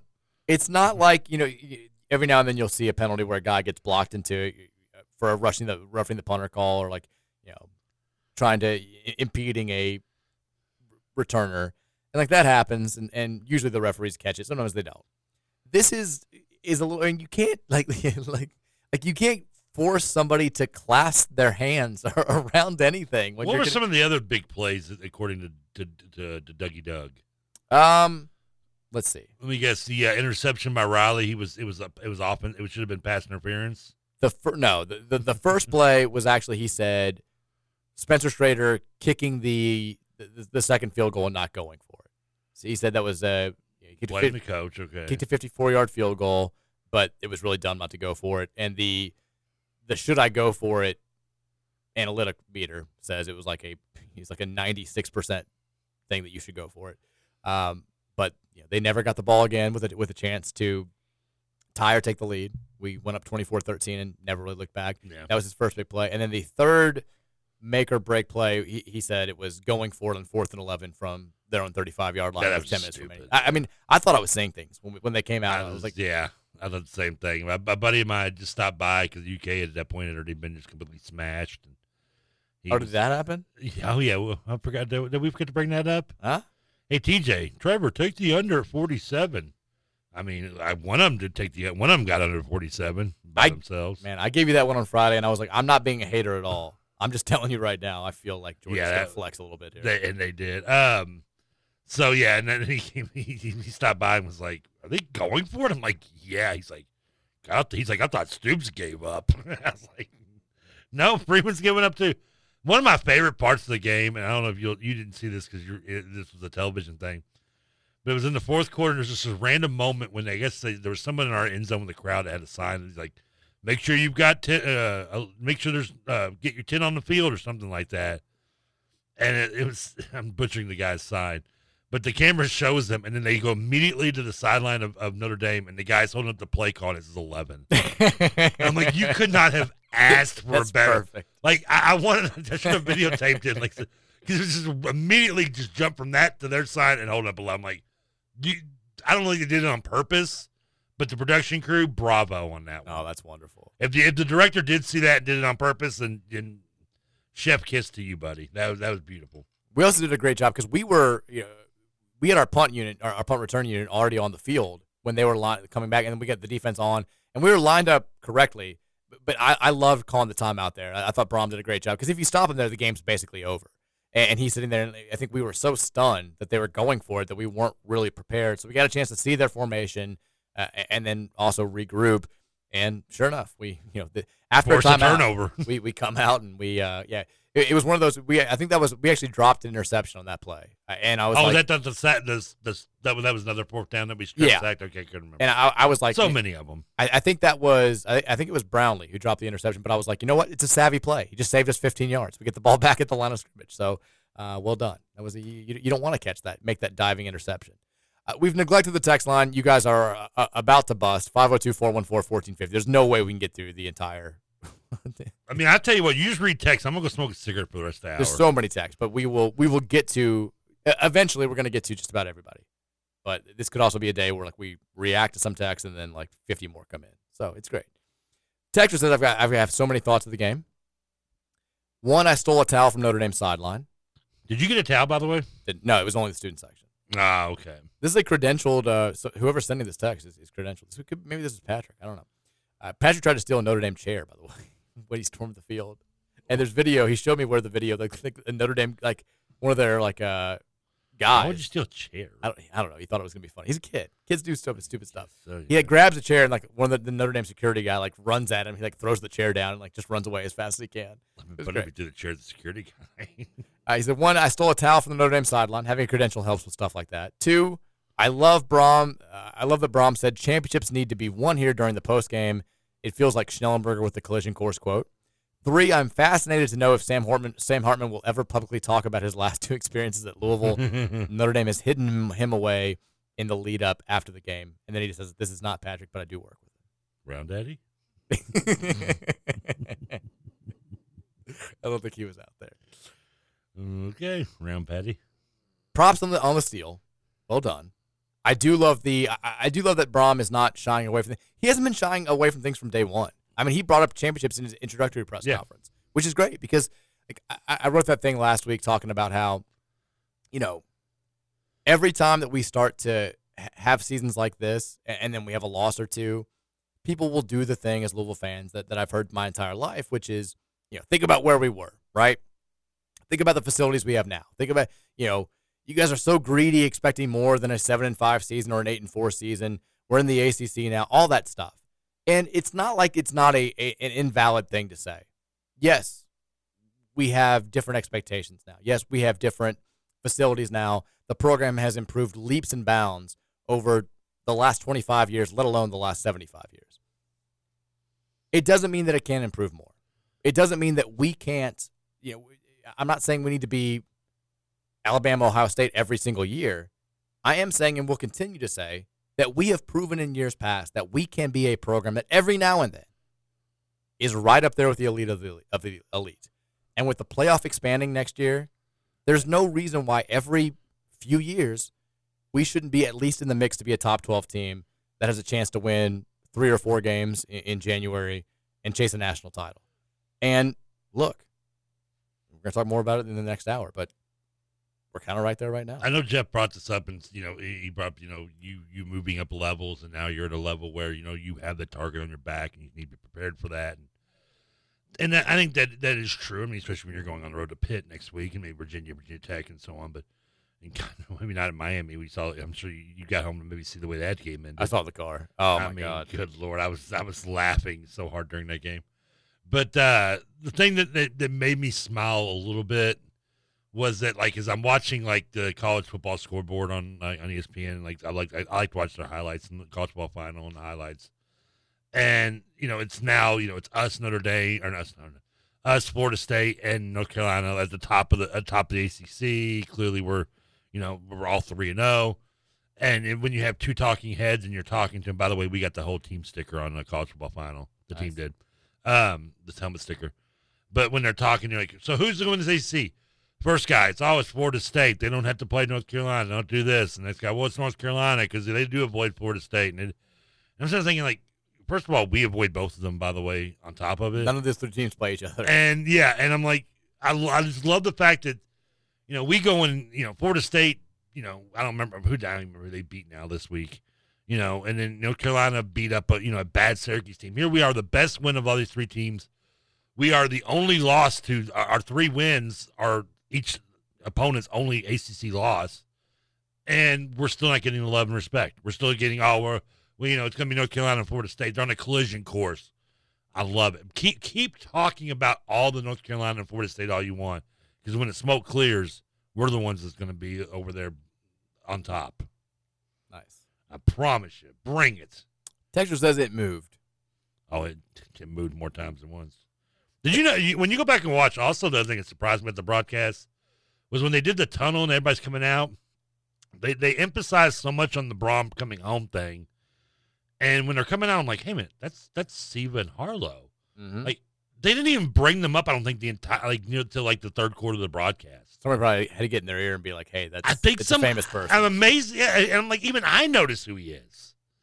Like, and then, of course, the rest, then they're like, Siva and Donovan Mitchell in the stands. I'm like, poor Peyton. I mean, not Siva. Harlow and poor Siva never got one name drop. He should have. I'm like, come on, man. He had a good night, though. I think they called him Donovan Mitchell at one time. That was the Friday, the teasing that I was giving there was Jack Harlow, Donovan, and the Cavs team coming was what I heard. I assume so, It's pretty – I was not very thinly veiled, but – Darius Garland, I guess, was there. He was there, but, yeah, I think like 6 or 7 of them were there, which was cool. Texas says Boner City, USA. Agreed. That's us. Texas linebacker was a huge question mark coming into the year, but, man, TJ Quinn and Jalen Alderman have been nothing short of spectacular ever since the first half of the GT game. You are completely right. I mean, we were very concerned about linebacker. And the thing is, I know we got Stephen Herron, who I guess technically is a linebacker. Yeah. But the guys that we're using in the middle of this defense, they weren't, quick fix guys. We lost Monty Montgomery to Ole Miss. And I think we all just sort of assumed we've got to go out there and we've got to get a big-time linebacker in the portal if we can. And instead, Quinn and Alderman are just 2 guys that have been in this program for multiple years who have stepped up and become big-time players. Quinn's emergence started in the spring. He was the defensive MVP of the spring game. Alderman was, I think, still a pretty big question mark. They've both been tremendous. I mean, they were – the entire defense was, but they, in particular, I thought stood out a lot of times on Saturday night. They were really, really good. Texas' Andy Sweeney was making fun of the loser 50-year-old Louisville fans for rushing the field after a top 25 win this morning here in Indianapolis. Your rebuttal. That's Sweeney. He loves just, yeah. Sweeney loves to put out fake hot takes to get brushed. That's what he does. Yeah. It's all good. Yeah. That's why he's moving up to the larger markets where it's easier to do that. Texas said, I never dreamed that our lines would outplay Notre Dame's on both sides of the ball. Just can't say enough good things about them. I was there, stormed the field and everything. It was one of those nights I'll carry with me until the end. The amount of pictures I've seen from people storming the field is just like, I want to see them all. Like, keep sending them in. The videos are great. Like, I'm digesting all the information. It was incredible. I mean, yeah, talking about I'm 39. I saw like 50 people I knew on the field. It was great. One of our their little goof up segment on that the final shows. I think it's something about giving them $1 or something like that. and one of our fans made it, who just a little heavier set fan, and just plumped right over the wall and fell straight down. Dude. It's a farther drop than I thought. I'm so glad. I don't remember it. I mean, I don't remember even jumping. I thought I went downstairs when I did mine. I could have swore. Because then again, the stadium is a lot different looking in the last 21 years. So, I mean, but they showed like our fans like like a teenage girl. She just like hops over and like, hey, it's not that hard. And then the next dude's like looks like probably me at that age. He just tries to like go over and he slips and just goes flat straight down. So a bunch of my friends were texting like when it's obvious that we're gonna win, and they were like, we'll meet you on the field. Like we're going out on the field. Meet at the beak. And so with like 2 minutes left in the game, I'm like, we're storming the field. And Mary and our friend Megan, we were there with my buddy Mud and his wife Megan, and they're kind of like, are you serious? Like they thought I was like joking for a little bit. And I'm like, I'm not joking. I'm like, let's go on. I've never stormed a field. It's time to do it. This is going to happen. When do you get another chance to really do it? Exactly. I mean, you don't know. Who knows? Yeah. And you talk about like being too old to do it now. Like if I'm 50, I don't know if I can make that jump. Yeah. But so I heard you on your podcast talking about halfway down in my mind. I'm going in slow motion. Yeah, it's exactly what happened. So we start walking down, and we missed. Like we're still like in line to walk down when the initial field storm happens, which was incredible. Like it was. I mean, just it was the best field rush we've ever had. Like immediately from all ends. Everyone just sprints to the 50. The whole field's covered up almost immediately. So the line's like moving really fast, and I'm seeing people do this so easily. So I'm thinking what you were saying, like they've got like a little step down there. It's not that far. Like people are just kind of going over, and so we get down there, and like I'm the one who was kind of gung ho about this. Like the other three people I'm with like weren't. I think there are steps though, right? There's not at every entrance, I guess. There's only like one place to get out. Okay, yeah. But so like the other three people were kind of like, but I feel like I kind of pushed them. So I'm like, well, I've got to lead the charge here. And I'm seeing everybody do it so easily and so quickly that I don't want to do the whole like I kind of like put my ass down there and like slide down it a little bit. Yeah, so I kind of have to do like oh yeah, this is no big deal. Like quick, like up and over, like you're jumping a fence as a teenager. And I'm in midair, and like I legit am like I'm like, if my ACL just pops when I land, it's gonna kind of ruin what has been a pretty fantastic day and night. Carried off the field, and I'm like, oh god. And so I land, I fall on my ass after I land, because again, it was a large fall. I'm like, it's probably a good thing that I didn't try to put all the way. How far is that little jump? Like 10 feet at least, maybe 6 feet, 5 feet. It was probably like 8 feet. 8 feet, okay. I was gonna say, 10's a pretty good jump. 10 would have been a little bit. That would have been, yeah. But so yeah, I'm like, whatever. I'm like, let's just get this thing going. I help Mary get down. My other friends jump on. Like we run. It was great. Like getting out there. I mean, seeing like running into people I knew, running into people I didn't know who were like, let's say, taking pictures. It was just the whole thing was just fantastic. Like it was everything that we wanted to have happen when we hired Jeff Brom 10 months ago. I almost would rather had you behind Brom during the interview instead of Harlow going, "He's the bleep. He's the bleep." You can just read his lips say it. Yeah, which was great. Like seeing him do that was awesome. He's just a fan. We're all just. My mom came in the room one time. She goes, "I think was that Harlow I saw hanging out with Greg Brom." I'm like, Greg's on the sideline, but I don't think he's sitting with Harlow. Well, he was behind Greg Brom at the field storm, though. Okay, yeah. But she was thinking that she was confusing just one of his hanger-ons as Greg, I think, for some reason. Oh. No, Greg's right next to Jeff. I promise you that. Yeah, we got there. There was the kid I took the picture of that I put on Twitter yesterday of the kid who like had his seat. There was like a seat that had made its way onto the field somehow. He's like sitting in the seat and he's crowd surfing on it. Like he almost falls over 5 times, and then he does just take a huge tumble. I saw him 30 minutes later carrying the seat through the parking lot. That's a chair we were going to send Hartman out on in like the Jewish celebration. He belonged out there with us. Sam was there in spirit, but it was awesome, man. It was wonderful. Sam, come on out here. Don't hang out with those losers in the Notre Dame locker room. Come hang out with us. Texter says, sends in a text. Sam Hartman's last 2 trips to Louisville, 42 of 73 for 525 yards, 3 touchdowns, 6 interceptions, and 5 lost fumbles. Beautiful. Jeez. Texas, my favorite part of the game that probably won't be talked about as much by others is when we trolled Notre Dame by shipping up to Boston when we went up 33-13. We did do that. I noticed that too. Okay, I thought about it. I didn't even notice it at the time. I didn't even think about it. I did. Yeah. It caught my attention at the time. They did also announce the Kentucky final over the loudspeakers, which I enjoyed. We didn't hear that on the broadcast, but the announcers did bring it up because it was coming back from a break, and the announcers did point out that they gave the score, and then the crowd erupted. Yeah, it was what 51-13. 51-13. When I heard the second I heard the PA guy come over and say final score, and I was like, here we go. I'm like, I know exactly. I've been to enough games where this has happened where I know what's going to go down.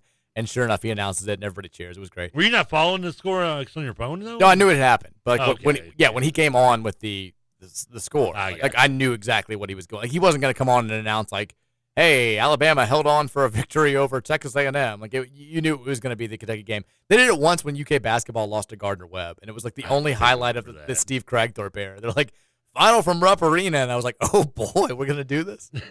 Now, did you get home in time to watch the Brahma of the West Jetfish in Arizona? I did not. I wasn't home until like 2 a.m. That game might have still been on at that point, I think. It may have been, but I had to do the podcast. So like, true, I legit walked in the door, I said goodnight to Mary, and went downstairs to record the podcast.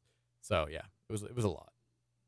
Texas, I bet DeAndre Moore and Ruben Owens feel bleeping stupid right now. Screw the name brands. Jeff said that I am the captain now. Where did DeAndre Moore go again? Didn't he end up going to USC or Oregon? I know it was a Pac-10 school. We know. No. He went to Texas. He went to Texas. Oh, that's and right. And then then Ruben Owens went to A&M. Yeah. I don't know. And Owens we know is playing. We looked that up last week. He is. He's not playing great. No, but he's I wouldn't say the starter, but he's in rotation. He's the backup. I think he's the primary backup for them. I don't know if Moore is even playing at all. He's not even showing up on reference, which means he's not. It looks like he hasn't taken a snap. He's got no stats. Yeah. Because you have to at least do one play. He apparently appeared in the Baylor game, but he has no stats. Well, that's a shame. I mean, wide receivers don't get on the field as quickly as running backs do as true freshmen, but still. Texas, as a kid, I froze my ass off many days on aluminum bleachers at Cardinal Stadium, and I loved the Brahms. Nonetheless, I was mad at people who talked about Jeff Brom all the time instead of trying to get behind Satterfield. I'm happy to admit you were right to do so, and I was wrong to be mad. It finally feels like we are actually on the collision course. It does, doesn't it? It does. I mean, that's the thing, is it didn't feel like last night was just about this group, right? It's great to be 6-0. It's great to be back in the top 15 for the first time since Lamar Jackson was here. It's great to be, and this is what like what I was talking about last week. It is going to happen now. It's already happening. We're seeing the stories out there that are like, could Louisville be this year's TCU? I saw College Football News put that out this morning. You know, we're the talk of a lot of the national college football shows. We're getting talk about could they win the ACC championship game, their path, like all this stuff is happening, and that's awesome. But Saturday night also was the first sign that this could be the first time since all of us have been U of L football fans that we get that sustained level of success that has always seemed so fleeting. When I talked about us being a program that has flirted with, we've been a top 10 team twice in final polls. We've been talked about in the college football playoff. We were the number 4, number 5, late in the season in 2016, preseason, a lot of love in 2017, all that stuff. It's always been flash in the pan. It's always been, hey, Petrino gets us on the verge of playing for a national championship. Boom, he's gone to the Falcons. Strong gets us back into national relevance, winning Sugar Bowls, getting Teddy Bridgewater. Boom, he's gone for Texas. Petrino comes back. We've got Lamar Jackson. We're winning Heisman trophies. We're fine. Boom, he suddenly stops trying, and we go 2-10.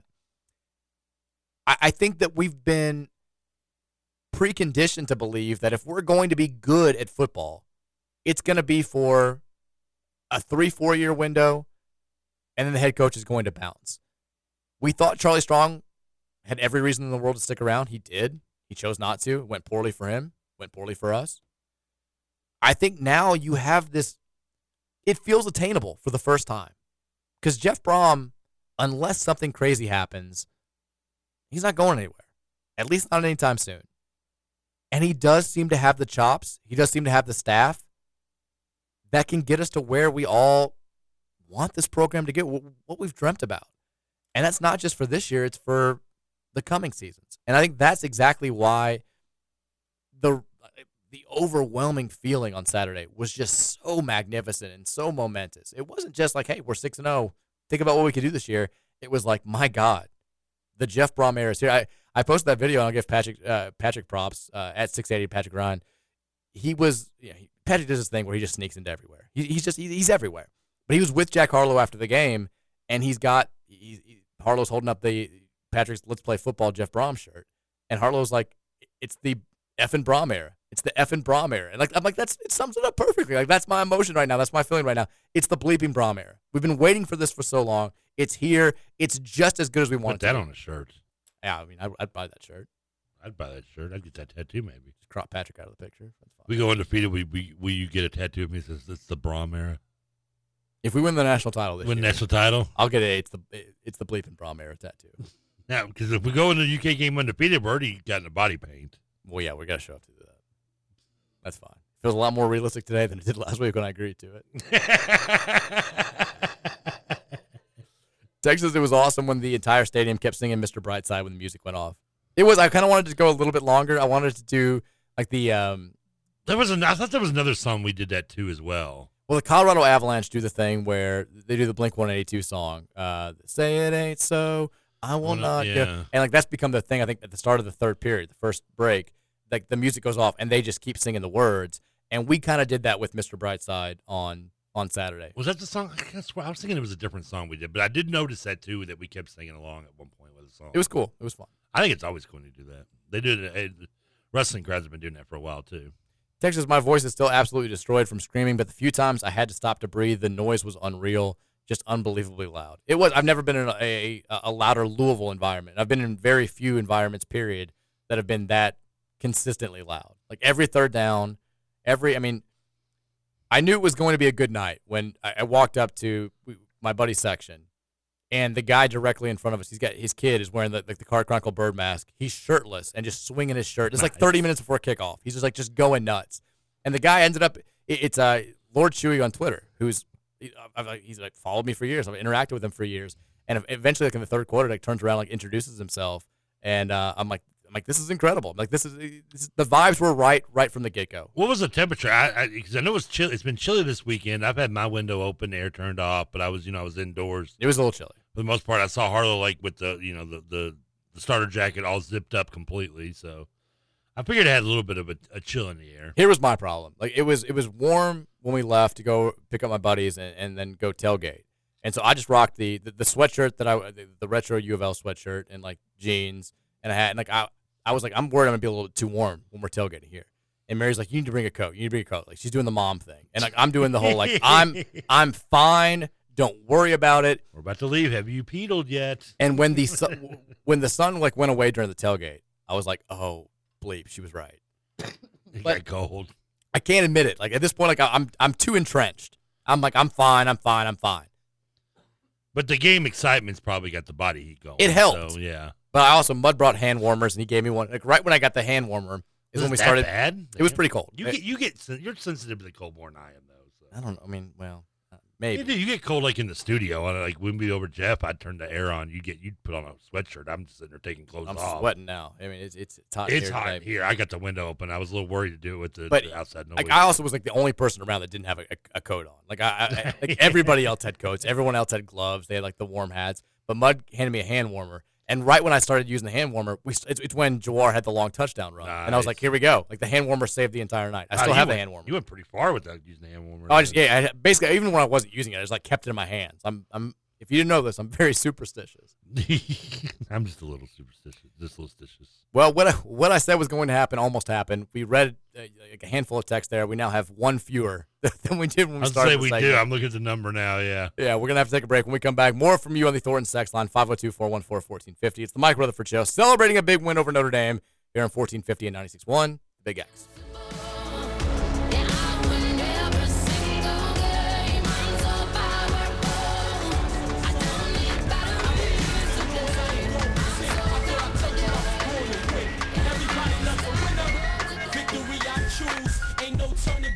I pay my dues. I tighten up my laces when I tie my shoes. Born to win, I refuse to lose. Everybody loves a winner. My adrenaline rushing through my veins. Next stop is victory. It's rushing like a train. I'm determined to win, cause it's nothing like the pain of defeat. I refuse to remain incomplete. Got a lot of. All right, welcome back in. Monday edition of the Mike Rutherford Show. 1450 96.1, the Big X. The Thornton Sex Line number is 502-414-1450. A lot of celebration. I think they know that. Well, I would hope so. If not, if you want to get in, wait your turn in line. It's going to be like getting out of the U of L parking lot after that game on Saturday night. It's going to take a while, but ultimately, it's going to be worth it. Did I get props for using newer music today? I liked it. Do you know who that is? It sounds like Jules Santana. Who is that? I don't know. I've never heard of it. Papoose. I have no idea who Papoose. I don't know, but he's bored to win, and so are we. So you're damn right.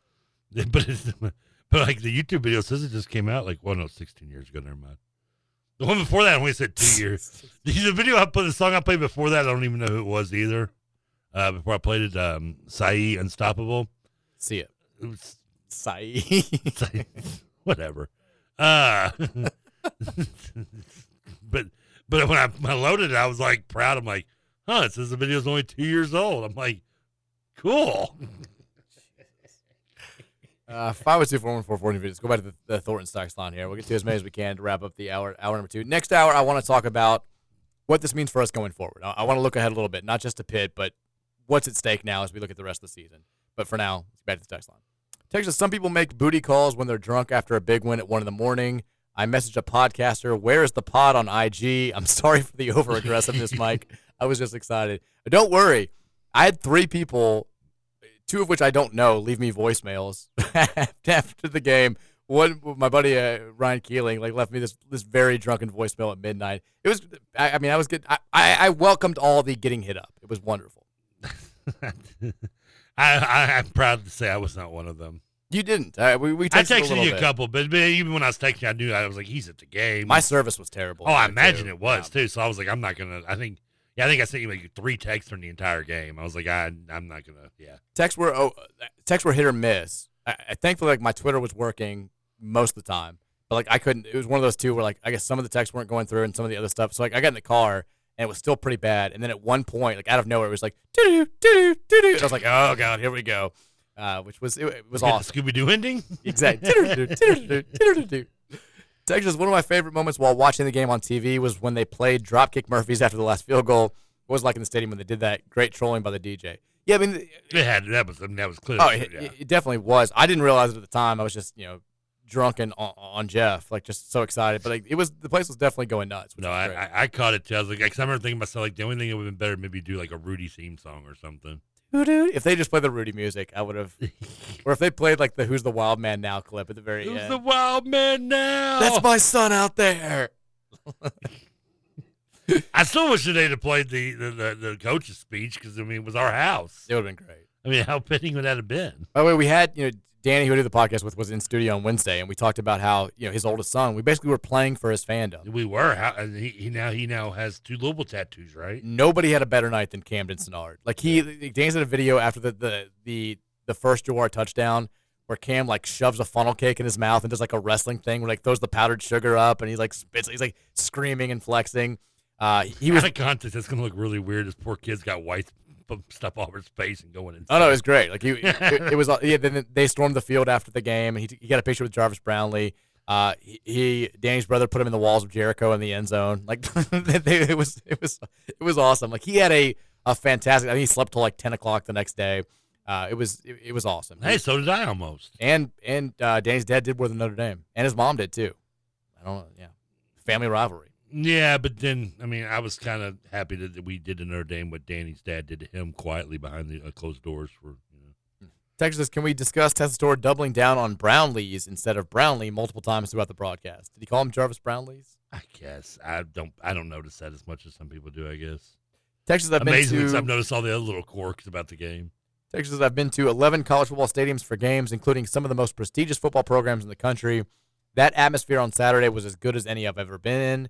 After 5 or 6 years of putting up with a lack of excitement around Louisville athletics, seeing the atmosphere and feeling the aura around the stadium 5 or 6 minutes before the game even started just about brought a tear to my eye.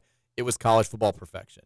It was incredible. The first time since 16, right? What do you mean? That we've had a crowd of that magnitude? I would say 17 against Clemson was really, really good. Okay. But it also night games also bring a different aura than and that was a 7:30. Yeah, that was a 7:30 primetime game on ABC. That environment was awesome until they went up 21-7, and it was obvious that our defense wasn't going to stop them. I would have liked maybe the Florida State game been a night game, but then I don't know. It is what it is. But yeah, the crowd was awesome for that Florida State game too. But you do get a different feel of the crowd when it's nighttime. When we went into the stadium, I heard a couple other people say that the same thing happened to them. The girl couldn't get the digital ticket to scan, and I have 2. And she's like, I only need to get one of them. And I was like, well, I kind of want the numbers to count. Like, I'm like, I'm trying to we're trying to get this thing as close to 61,000 as possible. You're the only person in line, I think, to think that way, but okay. No, I mean, other people said the same thing. They were like, there was one person who was like, I demanded that she scan both because I wanted the numbers to count. Nice. I wasn't going to go that far because I wanted to just make sure I got into the stadium. True. But it was, because I was expecting, I mean, you couldn't see an empty seat. And if there were a few at the top, the party deck was still full as well. Like, that place had to have been over capacity. Like, I don't think you can get that building any more crowded. Good. It was awesome. Texas, can we talk about the amount of excuses that the announcers gave Notre Dame towards the end of the game? They had midterms this week. Oh, that was a good one, yeah. Give us some credit for outplaying them. Do you think our guys don't also have classes? Did they actually say that? Yeah, they did. I saw somebody say that online, and I thought it was a joke. No, it was I think it wasn't Testor. It was the other guy that did it. I'm already drawing a blank who was in there with Jordan Palmer. Yeah, no, Jordan. Not Palmer. Rogers. Rogers, thank you, yeah. It's Aaron's brother, right? Yeah. Yeah. Told you last week I met him. Wasn't impressed. Yeah, he didn't move the needle. Wasn't impressed. But yeah, he was him. That's like, they've got a lot of they have these night games, and they're not getting home till so and they've got midterms this week, and then they have to get back to practice. I'm like, classic Notre Dame propaganda. Seriously, yeah, Notre Dame midterm. They've got some. Like the texter says, we didn't have midterms too. You don't think? They've got community service to do in the morning. Yeah. Their outreach with a local animal shelter. I think that's what Sam Hartman does on his Sunday mornings. They've got a lot on their mind. It just made me think like the Dr. Pepper commercial, the new one, where like, we still out recruit you. We know we have higher academic standards. Get out of my face with that. It was near the end of the game too, so it was very. We have midterms. They had midterms this week. Shut the bleep up. I really want to cuss real badly right now. That's outrageous. Hold it back. Texas says, despite the success we've had in football this year, I still really haven't let myself fully get excited about this team in Brom. Given the past few years of total disappointment in basketball and solid mediocrity in football, I was still always waiting for that other shoe to drop this year and wasn't able to be anything other than cautiously optimistic. Well, that's totally out the window now. I'm fully bought in and expecting nothing but greatness. Playoffs, here we come. Let's go, baby. The Cards are back. I'm with him. I yet to know what it feels like to taste football defeat this year in both pro and collegiate. You've forgotten everything about it. You don't know how to lose. I texted my buddy's Bengals fan like yesterday afternoon. I was like, "What's that feel like to lose a football game?" He's just like, "I hate you right now. This is gonna be a long year." You aren't living the life right now. I was like, "Yeah, it's gonna be a really long year, buddy." I am. I mean, it's just. I'm drinking you're drinking the whole thing of Kool-Aid, and of course I sent him a picture of like Kool-Aid dumping to the wall. I'm like, here I am. Why wouldn't you right now? I mean, I have a reason to. If you're gonna like, what reason would you give a Louisville fan right now for being like, hold on? No, but especially after watching Miami lose to Georgia Tech. I mean, that was the game. Like Duke and Georgia and Miami were the ones we had circled. Now I know that doesn't mean we can't just overlook going at Pitt or Virginia Still Tech. worried about Miami, but yeah. But I mean, when you're on just this high of what your win, and then you turn it on and you see, this is, by the way, we just beat the team that beat Duke, the team we got to play. Plus, we're seeing Miami lose to Georgia Tech, a team that we going after last week thought maybe that win wasn't a very good one. They almost lost to whoever scrub it was last week. Then they go down to Miami and beat Miami. Now, I understand Miami should have won the game, but still, Georgia Tech was in that game the entire time. This is my big hope for Monday, October 9th. And don't get me wrong, we're going to talk more about Pitt as the week goes on, but let's hope that we take care of business on Saturday at Pitt. Yeah, don't worry, Greer. We'll remember you. On October 28th, Duke's going to come here. It's going to be a huge game. I think we'll see if Duke's still nationally ranked. They've got a couple of big games before they play us. They play FSU. If they win, obviously they're going to be highly ranked. If they don't, they'll still have a chance to hang out in the top 20. But regardless of that, it's going to be a big game. Yes. I'm not going to sit here. I always talk about how I don't tell people how to fan. We don't know the time for that, do we? We don't. I'm not going to sit here and pretend that the stadium for that game is going to be what it was 2 nights ago for Notre Dame. But if we're serious about Brom taking us to that next level, the sustained success, all that stuff that I was talking about earlier, we need to make that a hostile environment. Like we need, again, I'm not expecting it to be sold out. It's not going to be everyone standing for full 4 quarters and screaming the entire time, all that stuff. I get that. I've followed enough Louisville football to understand. It needs to at least be a place that's very difficult to play. We need to send a message to the team that this isn't just going to be the Notre Dames of the world when we show up and go crazy. Like, we're going to be, may not be quite like that every single week, but we will be out there. We'll be doing the best we can to win a conference championship and help you guys in any way that you want. Like, that needs to be a good environment for that game. They've earned that much. I mean, I don't know. Duke wins their next 2 games, NC State, and, of course, the big one at Florida State before they play us. And they come into us, and that I mean, we're going to both be near the top 10, and that's going to be a prime. I mean, I can not be surprised that's not a primetime game, nighttime again. I get it. Yeah, I'm not saying you have to have the same atmosphere as Notre Dame, but it needs to be. I'd be damned. It can be damn close. It should be. I mean, like, I don't want to see any stripes. I don't want to see any. I want to see it. I want to see it to be. It may not be 100% Notre Dame, but I'd like to be close to like 96%. I'd like it. It should be. I don't think it should be. I don't think it will be. I mean, you have that peripheral friend that we always talk about that just doesn't matter if Duke's unbeaten. They're not going to show up the same way that they show up for Notre Dame. Yeah. But that's a. If we want to get to where we want to go this season, yeah, I mean, that game's going to be a huge part of whatever path we take. I mean, I don't know how things are going to go, but yeah, we could easily be maybe 10th. They're 12th. I mean, right now we're 14 and 17. They win their 2 games, including Florida State. I mean, they may even jump us, for God's sakes. Texas, I didn't like the Evan Conley package very much, but I kept thinking Jeff was trying to set up a trick play for later in the game, but we just ended up not needing it. Now he might be able to use a trick play from that package later in the season when we do need it. The first Evan Conley one I didn't mind. The second one was really kind of confused me. The second one that was the most upset I got the entire time. I was like, why are you doing that? The first one, I guess, I mean, it made a little sense, I guess, and he explained it in the post game that you know, he wanted to call that the plays that were designed for that, and he didn't want Plummer to take any extra hits. But I mean, it's just like if he's going in, it's obvious, right? You know, he did use him earlier in the season. I think in the Georgia Tech game on a first and goal play from the 4, and I thought it was because Plummer's helmet had come off, and it turns out that wasn't the case. They just used him in that. They like using him in short yardage packages, and you know, the announcers. I did catch that when I got like a quarter into the broadcast. The first time they ran that play with Conley, they were like, we've seen that a lot in practice, and Brom likes using him on these situations. But when he ran it on 3rd and short at a critical point in the game with like no running back there, no one to fake the ball to, I was like, okay. I mean, like, you know, he's going to throw it out. I like he's going to throw it eventually out of that package. I like Evan Conley. We've seen him make some plays with his feet at times.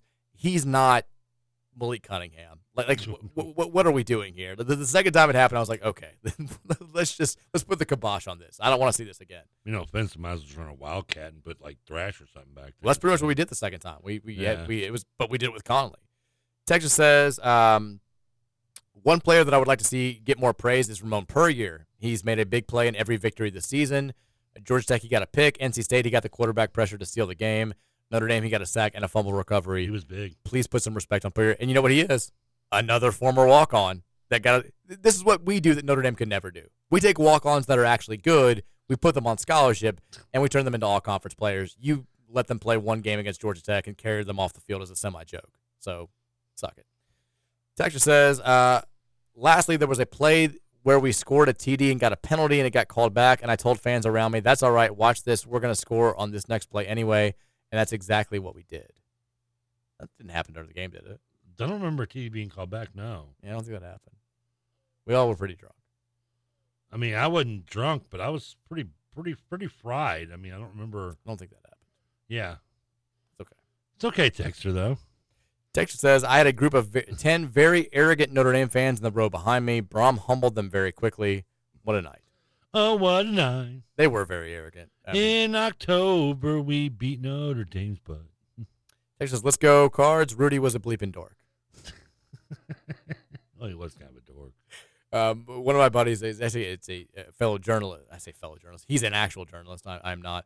Don't sell yourself short. He messaged me after the game. I've actually put the text on Twitter where he was like, I was in the bathroom and out of nowhere, this guy goes, "Who else here thinks Rudy's dad was a D?" I'm like, yeah, go get him. I'm not gonna comment on that one. It was great. Yeah, and then the one guy, I think I told the story in the podcast. The other guy in the bathroom who identified himself, I think his name is Dylan, on Twitter today was wonderful, where he's like, the bathroom line, I've never seen a longer bathroom line. Like, it snaked around the entire stadium. I love the way you talk. I don't know if you can't tell the story the same way you I can't. did. Yeah, it's very hard to tell the story. But the bathroom was very crowded. The line was moving slowly. And this guy's like, he basically blamed it on Notre Dame fans that were taking dumps at halftime. I thought they're full of bleep or something. No, he said they're taking these bleeps in here, the S word. And he's like all these Notre Dame fans bleeping in here is what's causing everything to be so long. And then he like looks over. I'm on the other side of the bathroom, and he's like, we got Mike Rutherford in here. And he's like, Mike, what do you think about all these Notre Dame fans taking these in here? I'm like, yeah. I'm like, I don't know what to say. I love the way your version of the story is like, this guy's sitting there talking to me. I'm over here at the portable with my D in my hand. My piece is in my hand the entire time. He's just like he ends up walking over to wash his hands. He's like, Mike, next podcast, talk about all these Notre Dame fans that are crapping in the back. I'm like, I got you, buddy. Don't worry about it. I'll bring it up. It was a wonderful. And then like all these people are like, yeah, Mike, what do you think about being called out like that? I'm like, can we please stop talking to me while I'm trying to pee? Like, I haven't even tucked it away yet. I'm like, this is also I feel like I'm taking a very long pee. Now people are starting to notice how long it's taking because I'm still here at the urinal. I'm asking if I have. I think people are wondering if I've got like a public issue with it. I'm like, no, I just really had to pee. We whooped Notre Dame. You want to check on that prostate there, Mike? I probably do. I take the longest pisses alive. It's terrible. Texture says, how quickly do schools come calling for Coach Brom in December? He's not going anywhere. I mean, they can call it all they want. Doesn't make a difference. Texas now I'm curious if we lose possibly your buddy though. Brian, I think we'll go somewhere. Yeah, and I wouldn't blame him for wanting to experience a different place before maybe making another move. Well, I think he's ready to be head coach. He was on the short list for like Western was looking at him. I think he would have taken that job. Purdue even looked at him, didn't they? There was talk about that. Yeah. I think his next stop. I think he'll stay here until he gets a head coaching job, and I think he will in the next probably 3 years. I just hope he's not doesn't just jump as the next job. Just like his brother, Jeff was very picky when he did his decisioning, and it worked out in the long run very well. For sure. I mean, hell, he turned down Bama at one point, twice. Yeah, to stay at Louisville, and then we fired him because Steve Cragthorpe was an idiot. Texas says we need to get Gatewood more touches. That guy could be a weapon for us. I loved the Joey Gatewood catch. I thought of you when he caught that. When he made the catch, because I was like, which tight end was that? I'm like, I didn't know that Lifson or Karski could get up like that. And they said Joey Gatewood, and I was like, oh my, here we go. I think they're still in a position where they can only use him in certain pass packages because I don't think they don't trust him enough as a run blocker just yet. But he's a weapon, and the deeper we get in the season, the more comfortable he gets, the more I think you're going to see him show up and make some big plays, because that was a hell of a catch. Nothing to add? No, I got distracted because that same texter line, I don't know what it was. Somebody just replied to like, this is Trevor's fault. Back in August, I'm like, what would I do? That's why I don't like you looking at the text line. I know. Texas Louisville's undefeated against Notre Dame when they're not coached by Scott Satterfield. That's a great point. Oh, I was reading the wrong text. Trevor, just stop reading the text line. Also, we also got to get to a break, too. But undefeated against Notre Dame when not coached by Scott Satterfield. That's right. Is a great point. 2-0. We play them next year on the road in South Bend. We'll go to 3-0. All right, 5 o'clock hour. 5 o'clock hours on the way next. We'll take more texts. We'll also talk more about what this thing means. Big picture for the rest of the season. God, this has been a fast 2 hours. It's a lot more fun and a lot faster when you love what you're talking about. Mike Rutherford Show continues next here on the Big X. My eyes on the prize, so it's on again. I refuse to lose, I ain't gon' pretend. I thought I told you I was born to win. Everybody loves a winner.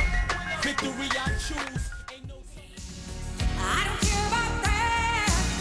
Put your hand in my hand, baby. Don't ever look back. Let the world around us just fall apart. Baby, we can make it if we're heart to heart. And we can build this dream together. I mean, you couldn't use any of like the more modern upbeat things for a 5 o'clock hour. Nothing's gonna stop Brom now. And if this world runs out of opponents, we'll still win a game. Nothing's gonna stop Brom. Nothing's gonna stop Brom now. Oh. Perpetually stuck in 1987 is Trevor Kelsey and the Notre Dame Fighting Irish football program. Hey, the last title was 88. We're back here, Monday edition of the Mike Rutherford Show here on 1450, 96.1 The Big X. Final hour here as we've been celebrating. The text line is blown up. I gave you Sia. I mean, yeah, it was fine. I mean, I appreciate the rap, but 5 o'clock hour. People are getting their cars. They're tuning in. They haven't had a chance to listen to the first 2 hours. They want to get hyped up, and you're hitting them with, 1984. And they're not hyped by Starship. Never going to stop. That's going to stop us now. They're not. Do they have no soul? I guess they don't. What has life beaten them to such a bloody pulp that they have nothing left? 5 o'clock hour here. We spent the first hour talking about what exactly went down on Saturday, personal experiences, the game, all that good stuff. Last hour we took a lot of texts. We're going to try to get to as many texts as we can this hour, but I think we'd be remiss if we didn't spend at least a little bit of time talking about what this could mean for the rest of the season. And what we talked about happening last week if we won this game has already started to happen. It's gone from the national narrative of Louisville's 5-0. It's a great little story under Jeff Brom, but they're finally taking a step up in weight class, and we're going to see them get exposed a little bit on Saturday night. It's a cute team, maybe a top 25 team, but not a legitimate contender. To the total 180 of 48 hours later, this could be this year's TCU. 6-0, unbeaten conference play, favorable schedule. If they win a conference championship game against potentially Florida State, we'll see who else could, North Carolina could sneak in there as well. This could be a playoff team. You've got bowl projections out there from multiple sites that have us going to play in the Orange Bowl. Being if Florida State goes to the playoff, we're the ACC representative for their January 1st game. You've got Andy Staples out there saying that, forget about just being a 6-0 team that's in the top 15 right now. They've got the 7th best resume in all of college football. You've got the FPI out there saying there's a 75% chance that this team wins at least 10 games this season. Louisville's 6-0. They have a remaining schedule that features 3 teams that I think we can say are not good. Not saying they can't beat Louisville, but I'm saying that they're Pitt, Virginia, and Virginia Tech are not good football teams. If we are worthy of being in the ACC title game discussion, or I feel weird even saying it, the college football playoff discussion, we should take care of business against those 3 teams. You've got a game against Miami on the road that I think I'm still nervous about it. I'm still worried about it. I'd be lying if I said I wasn't at least a little bit encouraged by the fact that they got beaten by Georgia Tech at home. And like you said, the end of the game was, what do you say? It was something, for sure.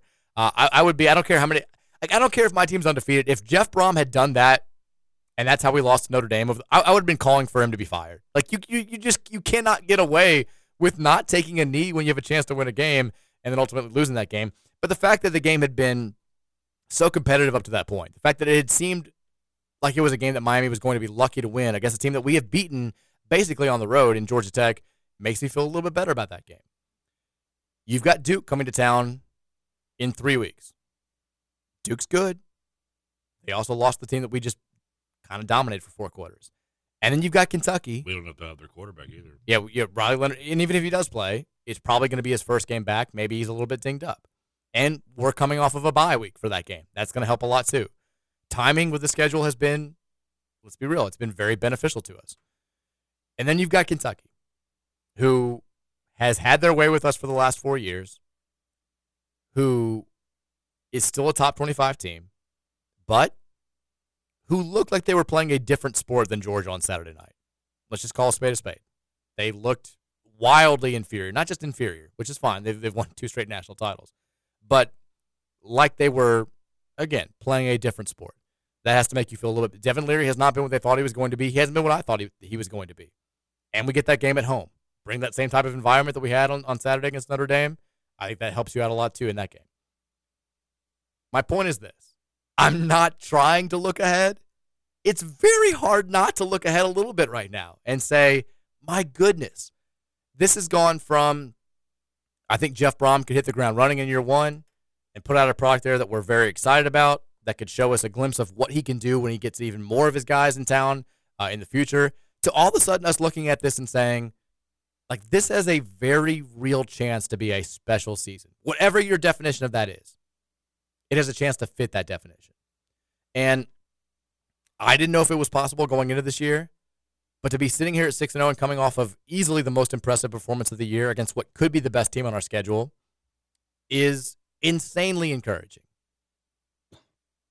There's no way, I mean, we have Pitt this weekend. I still think not looking past them is going to be a challenge. It's on the road. It's going to be rainy, apparently, according to the weather forecast. Being on the road worries me as much as anything. And it's hard to get hyped up in that environment. You know, all that stuff. It plays a factor. I think you also have to look at, I mean, Braum said himself after the game. He said, I've won 3 top 5 games. I think he's won 2, but it beat like a number 7 team as well. And in all 3 of those instances, Purdue came back the next week and lost to somebody. He said, I know what it's like to be here. I can help them stay focused. It's still going to be a challenge. But if you do take care of business on the road against Pitt, who's been bad so far, you have a bye week. Like, we get to go deep into October, basically into Halloween weekend, with Louisville being discussed as a realistic threat to crash the college football playoff and a realistic threat to win the ACC championship. I mean, this is... Stop talking, dude. I can't take it anymore. I can only get so erect. I've already got... I feel like I popped 6 Viagra over here, man. Come on. Like, we have to. Like you're not human if you're not letting your mind at least go to that place a little bit right now, right? The KP press conference just to bring it down some. Stop. This is... I said this at the end of the podcast on the early mornings of Sunday, the early hours of Sunday morning. Like the last 7 years, let's be real about it. It's been tough. You know, we had basically since Lamar Jackson left, and before Lamar Jackson left for basketball, we've gone through some rough times. And it's been like, I remember having the conversation with you at the halftime of the Georgia Tech game where I'm like, is this how it's just always going to be? Like, are we just never going to be happy again when it comes to sports? Like, we've all kind of had that thought. We expected whatever the residual effect of the things that took place within the basketball program and then some of the, on-field stuff that took place in the football program to be more short-lived than it's been. We don't know what's going to happen with basketball. Football, right now, this feels like an earned moment for all of us. Being 6-0, having everything within our grasp for the rest of the season, and then even if we do drop a couple of games or, we finish 9-3, we finish 8-4, whatever may happen, whatever would seem like a disaster in this moment, I think that we've seen enough at this point to feel wildly optimistic about the future of this program under Jeff Braum. And that's what a win like Saturday does. I mean, let's say we do slip up against whether it's Pitt or Duke or whoever. I think winning that game on Saturday the way that we did against Notre Dame still makes you so excited about the future because we know that these types of events, these types of games, these types of nights are possible.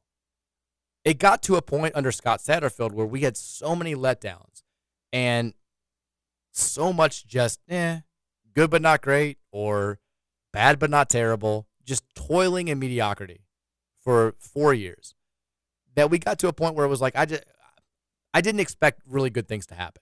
When we had a spot to beat Clemson or had a chance to beat a good Florida State team or had a chance to do this or do that, to be competitive with Kentucky, it just never happened.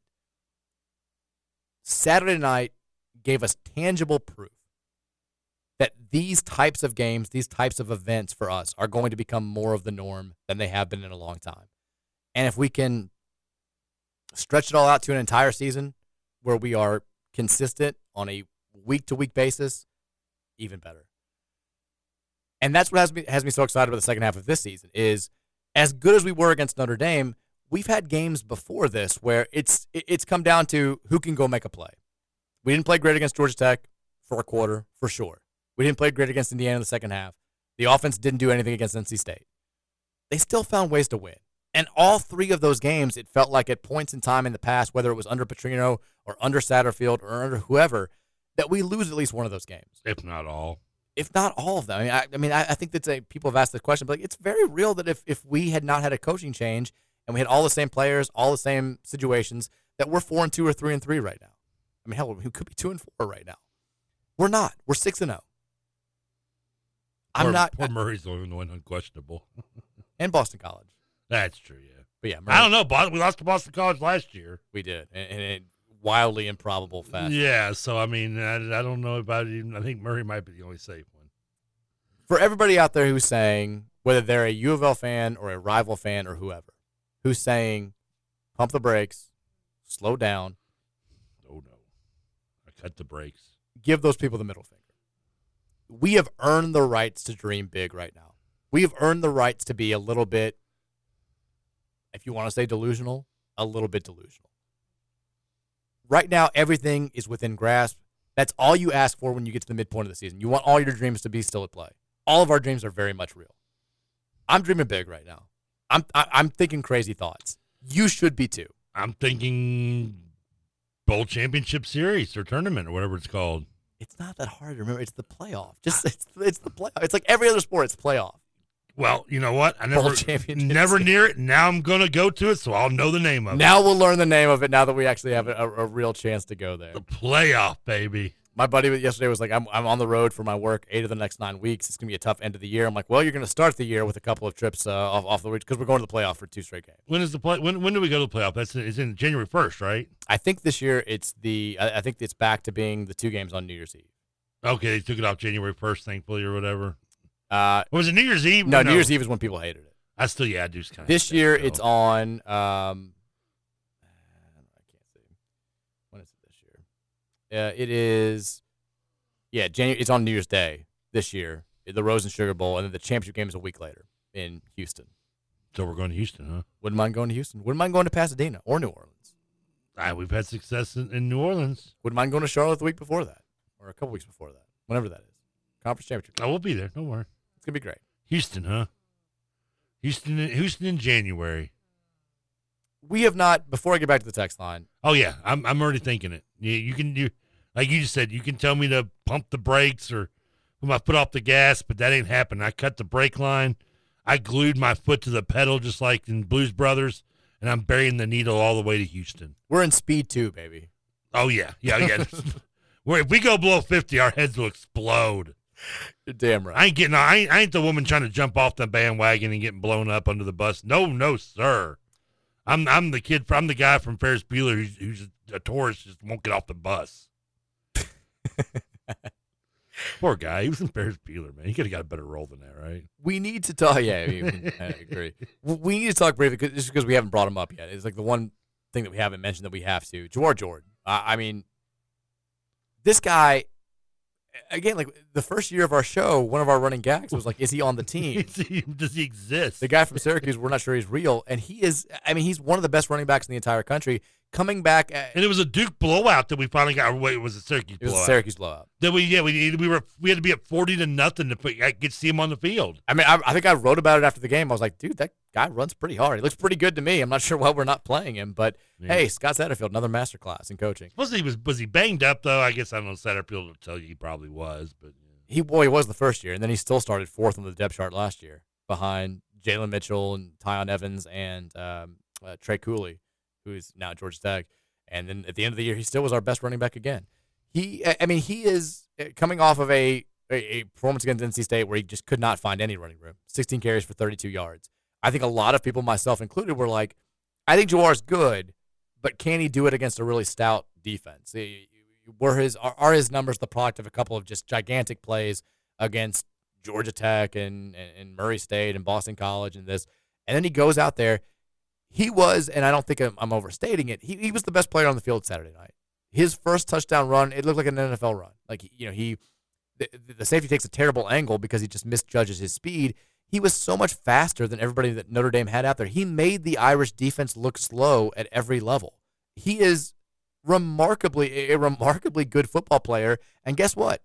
Unless he chooses to go pro this year, we get him for another year after this.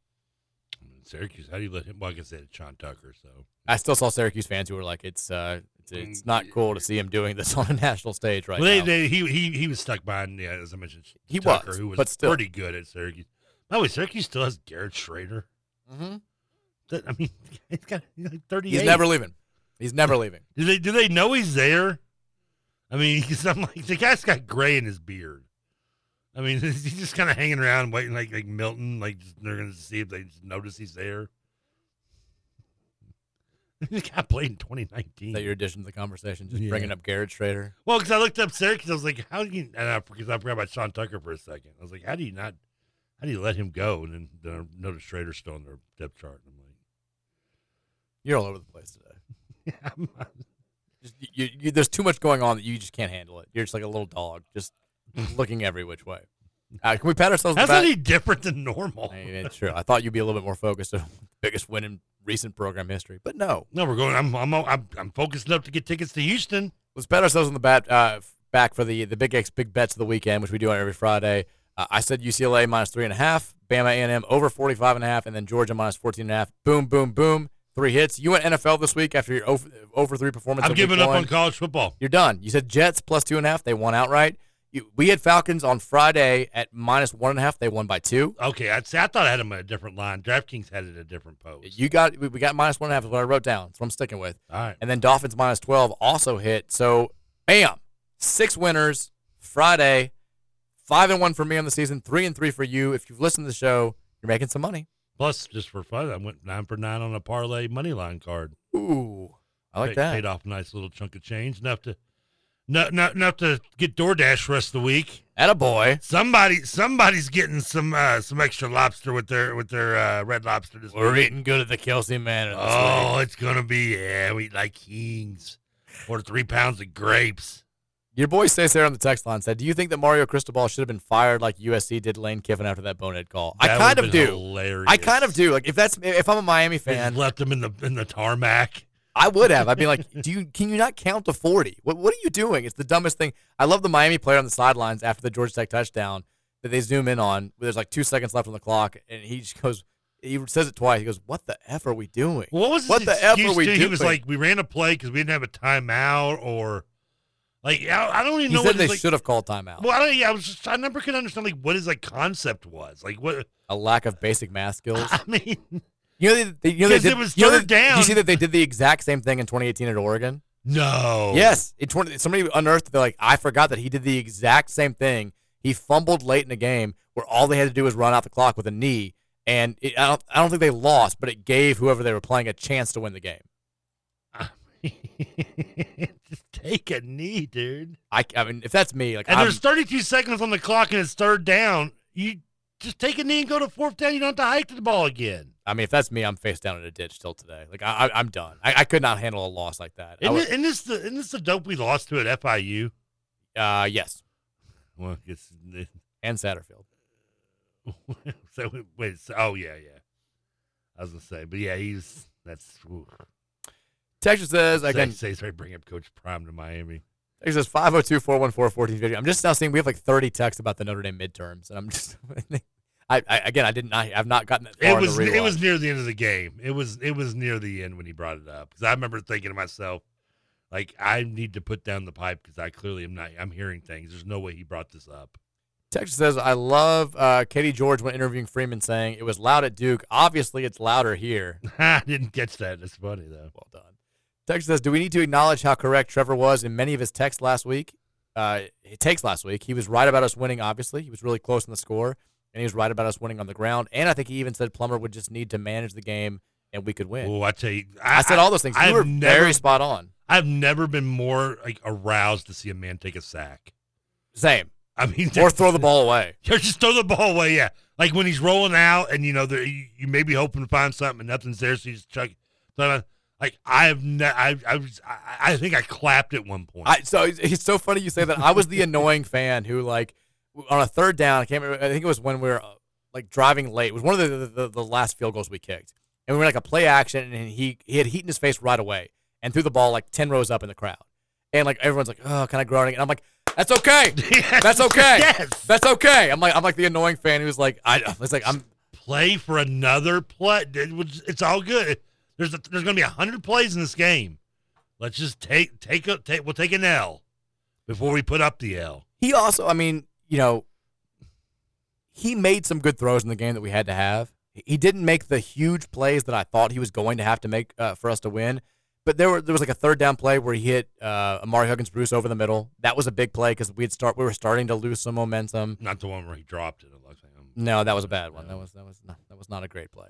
But he seemed to forget making the big play. He made the right decision more times than not, which was a welcome change from what we've seen from him so far, especially when the lights were the brightest. I mean, he finishes 17 of 24 for 145 yards and a touchdown. And the touchdown throw, I thought was a great play, too. He gets out of the pocket, I don't mind him scrambling out a little bit. I don't either. I don't mind. I'm not saying you can't be You can't be somewhat, making things on, plays as they come along.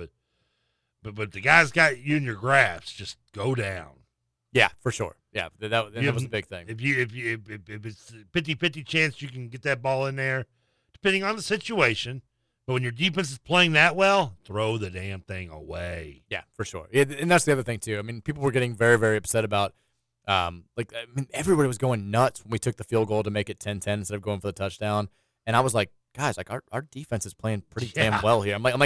I think you saw Jeff's play calling reflect that in the second half where he was like, don't leave points on the field at this point. Take them. He basically was like, as long as we don't have a huge screw up that just hands them points. Like I feel like we're going to win this game because our defense has been so dominant. And every time he was right, and every time Freeman tried to counter with a big decision, it seemed like he was wrong. Texture says, shout to Josh Pate who picked U of L and then went scorched earth on the Indy fans that called him a dumbass. Definitely recommend giving that a watch. I posted it on Car. That's the guy we talked about, right? Yeah, and he very much was soaking up his victory on both Saturday night and throughout the week. Good for him. Texture says, I'm a Packers fan, and when they recovered the onside kick with 1:20 left, I had some NFC Championship PTSD. There's definitely a part of me that was like, not like this. Like what had happened, I was like, please, God, no. Thankfully, we got. If they had scored again, my anxiety would have been at an all-time high for that second onside kick. Oh yeah, no, that is a given. Yeah, the onside kick also it just like dribbled up to him. I was like, either just get away and don't let it go 10 yards, or jump up and dive. I think it was Kevin Coleman who couldn't handle it. He crawled into the fetal position and tried to cradle it, and then it didn't work. I was like, this is not great hands teamwork. Texture says, all I'm going to say is Jack Plummer's not the only one who had 17 completions during that game. Great night. Couldn't be happier. F. Rudy. Go Cards. Did you say he just banged 17 girls? I don't know what that means. Did you have sex with 17 women that night, Texture? Does he mean Sam Hartman's passes to Louisville? Honestly, I don't know if I should give you a penicillin shot or a hug. Props, dude. Good Lord, man. I don't know how you're walking today. Texas says, I was getting very nervous late in the game. We need to give credit to the U of L player who told Devin Neal to take a knee during the last interception. He showed more coaching maturity than Miami's head coach. I don't know who that was, but yeah, somebody, he basically go down. He grabbed his shoulder pads and forced him down to a knee. He's like, you're not returning this. It's always funny when you said that happen in games. Texas says, hot take. I think if we can shut out Pittsburgh, I think we'll win. I don't think we'll need a shutout to win the game, but I think it's possible. If it happens, then we'll definitely win. Yeah, I feel good about that. Yeah, I don't think we're going to tie 0-0. Texture says, Jeff gave me a full fall break of dreaming, and the Notre Dame win really made this Monday better. My birthday is October 29th, so I'm just assuming he can keep us undefeated until then. Also, my second field storming in 2 years. I don't think I'll ever get tired of it. Well, we play Duke on the 28th, on the 28th. That's what he's saying. Yeah, it'd be good. Storming fields is fun. Good time. You got a taste of it now, huh? Yeah, now I want more. Texture says, not to ruin the vibes, but KP just, nope. Remember the new rule, Mondays after football victories, we don't talk about Kenny Payne, unless it's something good. And nothing good came from what I heard at that press conference. Have you listened to it yet? No, but I'm seeing the quote that the texture sent in, and I don't like it. I haven't seen quotes. I only got to listen to, because I listened to it as I drove from my house to here, so 15, 18 minutes maybe of it. So most of it. But yeah, it was already making me mad a little bit. Texas says the bathroom comedian story might be an all-time CC podcast moment. I've listened to it 10 times, and I die laughing every time. It was wonderful. The vibes have never been higher than they were Saturday night. It was great. And it was cool. Just, walking into the stadium and having people just say, everyone's high-fiving, everyone's yelling go Cards. People were saying nice things about the show. And the podcast, and it was just great. It was perfect. Mention me? Yeah. Your voice got higher there when you said yeah. No, yeah, that absolutely happened. People whenever I'm in public now, especially at U of L events, people do bring up. It's mostly like, is he really like he is on the radio? And I'm like, yeah. Texas, don't forget the Chris Bell Superman tackle on the fumble. Have you seen that clip? Yes, I did. It was classic too. It was good. It's just I want to use it for a piling on tweet or something too. He's just he launches. It's great. Texas says one thing that Louisville can never take away from Sam Hartman: his excellent facial hair and skin features. He's a good-looking man. He does have. He pulls off that beard very well. It's hard for me to feel sorry for him. I can't. I've got the full gray beard, so I can't pull off that the beard likes them. He's got a great beard. But now I'm doing a good job of it right now because you know what? We're 6-0. That means no shaving right now for Trevor. Texas says Brom has more wins in 6 games than Cape. Nope, we're not doing that. Nope, we're not doing that. Texas, I was watching the game in my pole barn in Lawrenceburg, Kentucky, and my wife swears I could have been heard at L&N Stadium. What's a pole barn? I don't know, but I like it. Is it like a strip club? Sounds what we used to. We were sending recruits back in the day. I got just Googled. It's like custom pole barn. God, it just. I mean, it was just a classic Cardinal night. Just everybody feeling. It's been so long since we had one of those where like everybody's on the same page, everybody's happy. There's no. And not to be a hater, infighting. It was just so good. Not to be a hater, but it didn't hurt that like we started at 40 minutes after UK did. And by the time we started, they were already down like 32-0. But I mean, like I wasn't even thinking about UK during the game. Well, you were at the game. Like I was watching the UK game before we came on. So, so that started your good vibes there. That started my good vibe. Well, I thought other than TJ told me to take the under. Well, don't listen. And by the time we kicked off, I think the under was already like in history. Texas says, I saw a post from visiting fans from South Bend, and they were asking about things to do, places to visit, etc. And the top reply was, whatever you do, I recommend Marty Polio to help you book it. He's the best travel agent in the city. He'll get you there fast and on time. Was that a shot at Marty for some reason? Well, yeah. I think it is. Look, Marty helped bring us a win on Saturday. That's all that matters. Hey, Marty's going to get me a job as like the head of like. Yeah. JCPS, you're going to be in like family relations. Family relations, yeah. So, I mean, be nice to Marty. Texas says, something I thought was funny was Ohio State fans going through the stages of grief on Twitter. They could not fathom how they had to fight tooth and nail and had to get a walk-off touchdown against 10 guys while Louisville dominated the same team. I did love someone was like, I don't hear Jeff Brom making shouts at 80-year-old Lou Holtz after winning the game. I mean, yeah. Like, running his mouth at Lou Holtz. I mean, Ohio State, like, that is the thing that makes me feel better about Saturday. Like, whatever. If you want to say they were beat up, they were worn down, they had midterms, whatever excuse you want to use, that's still a team that should have, and if their coach just knew how to count, beaten Ohio State. Like that should have been a Notre Dame victory, and we took that same team, and there was no drama late. I mean, the onside kick stuff was a little bit dramatic, but we controlled that game from virtually start to finish. We were clearly the better team for 4 quarters. I mean, it was semi-close. Like, I mean, score-wise, especially. Score-wise, but I still felt like we were the better team. Yeah, I did too. That's what that stuff didn't make me nervous because, like you said, when the fumble was thrashed. Like, yeah, that's why I said that was the only time that I got like after the start of the game where I felt like, oh no, like the momentum's going to flip. Because at halftime, I'm like, I know we missed that field goal, but I feel like we've been better than them. We get the ball to start the half. Mm-hmm. Let's go down and score. We'll control things. And then the first play, we fumble, and I'm like, damn, this is not good. And then the defense steps up right away and gets the 3 and out. They kick the field goal, and then from that point forward, it's game. Well, we've talked about, I brought up the Indiana game where I said, they had like pretty much just 2 drives then we scored on one, and then we stopped them on the other. The half field doesn't count to me. Like Notre Dame had 1 drive in that entire game, really. Yeah, and I don't even know if you count. I mean, even their quote unquote 1 drive was, to me, is the touch resulting in the touchdown was still like a 35-yard touchdown pass. Like, I mean, they don't get that big play right there. Who's to say we don't hold another field goal? And they had 1 big play of any consequence if you take out their last touchdown drive. And the running back had a couple nice runs for like 10 yards here. But that was it. Like their long run of the game was 13 yards. Yeah, that was Love. I think he had to make 2 up. I think, but maybe just 1. And Audric Estime, who's one of the nation's leading rusher coming into the game, 10 carries for 20 yards. Like again, we beat them playing the way that they wanted to play. We beat them at their own game. I mean, they go for it on 4th and 1, and we just blow up the line. And I think it was TJ Quinn that just didn't even get touched getting through there and just blowing them up. We did it twice. Oh, yeah, I'm getting excited. I know. Yeah, outside of the Jordan Faison touchdown catch, which again you're going to give up some of those. One of the very few times where we brought extra pressure and nobody got home, and Hartman had all day to throw. Well, you're going to give up. Made the wrong move. But yeah. You're going to give up those types of plays when you are playing feast or famine. But besides that, like we didn't fear their wide receivers. Nope. We brought a ton of pressure. We shut down the run game, and then Hartman had no time to throw. It was just a completely dominant performance. And that same team. They've been pretty good on offense most times this year. I did see Texter brings up the Matt Jones had a tweet after the game where he was like, you can't compare this game to Georgia. Louisville was at home against a Notre Dame team that's almost lost every game they've played. It's like, Well, no, that's not true at all. You can't Kentucky had midterms. You can't just talk out of your ass. Notre Dame has a margin of victory this year of 39, 53, 21, 24, and 7 points, and then they lost to Ohio State by 3. So that's just a blatant lie. Yeah, Georgia, on the other hand, almost, you can quote-unquote, lost 2 of the last 3 games with South Carolina and Auburn. I'm not arguing that beating Notre Dame at home would have been a better accomplishment than beating Georgia on the road.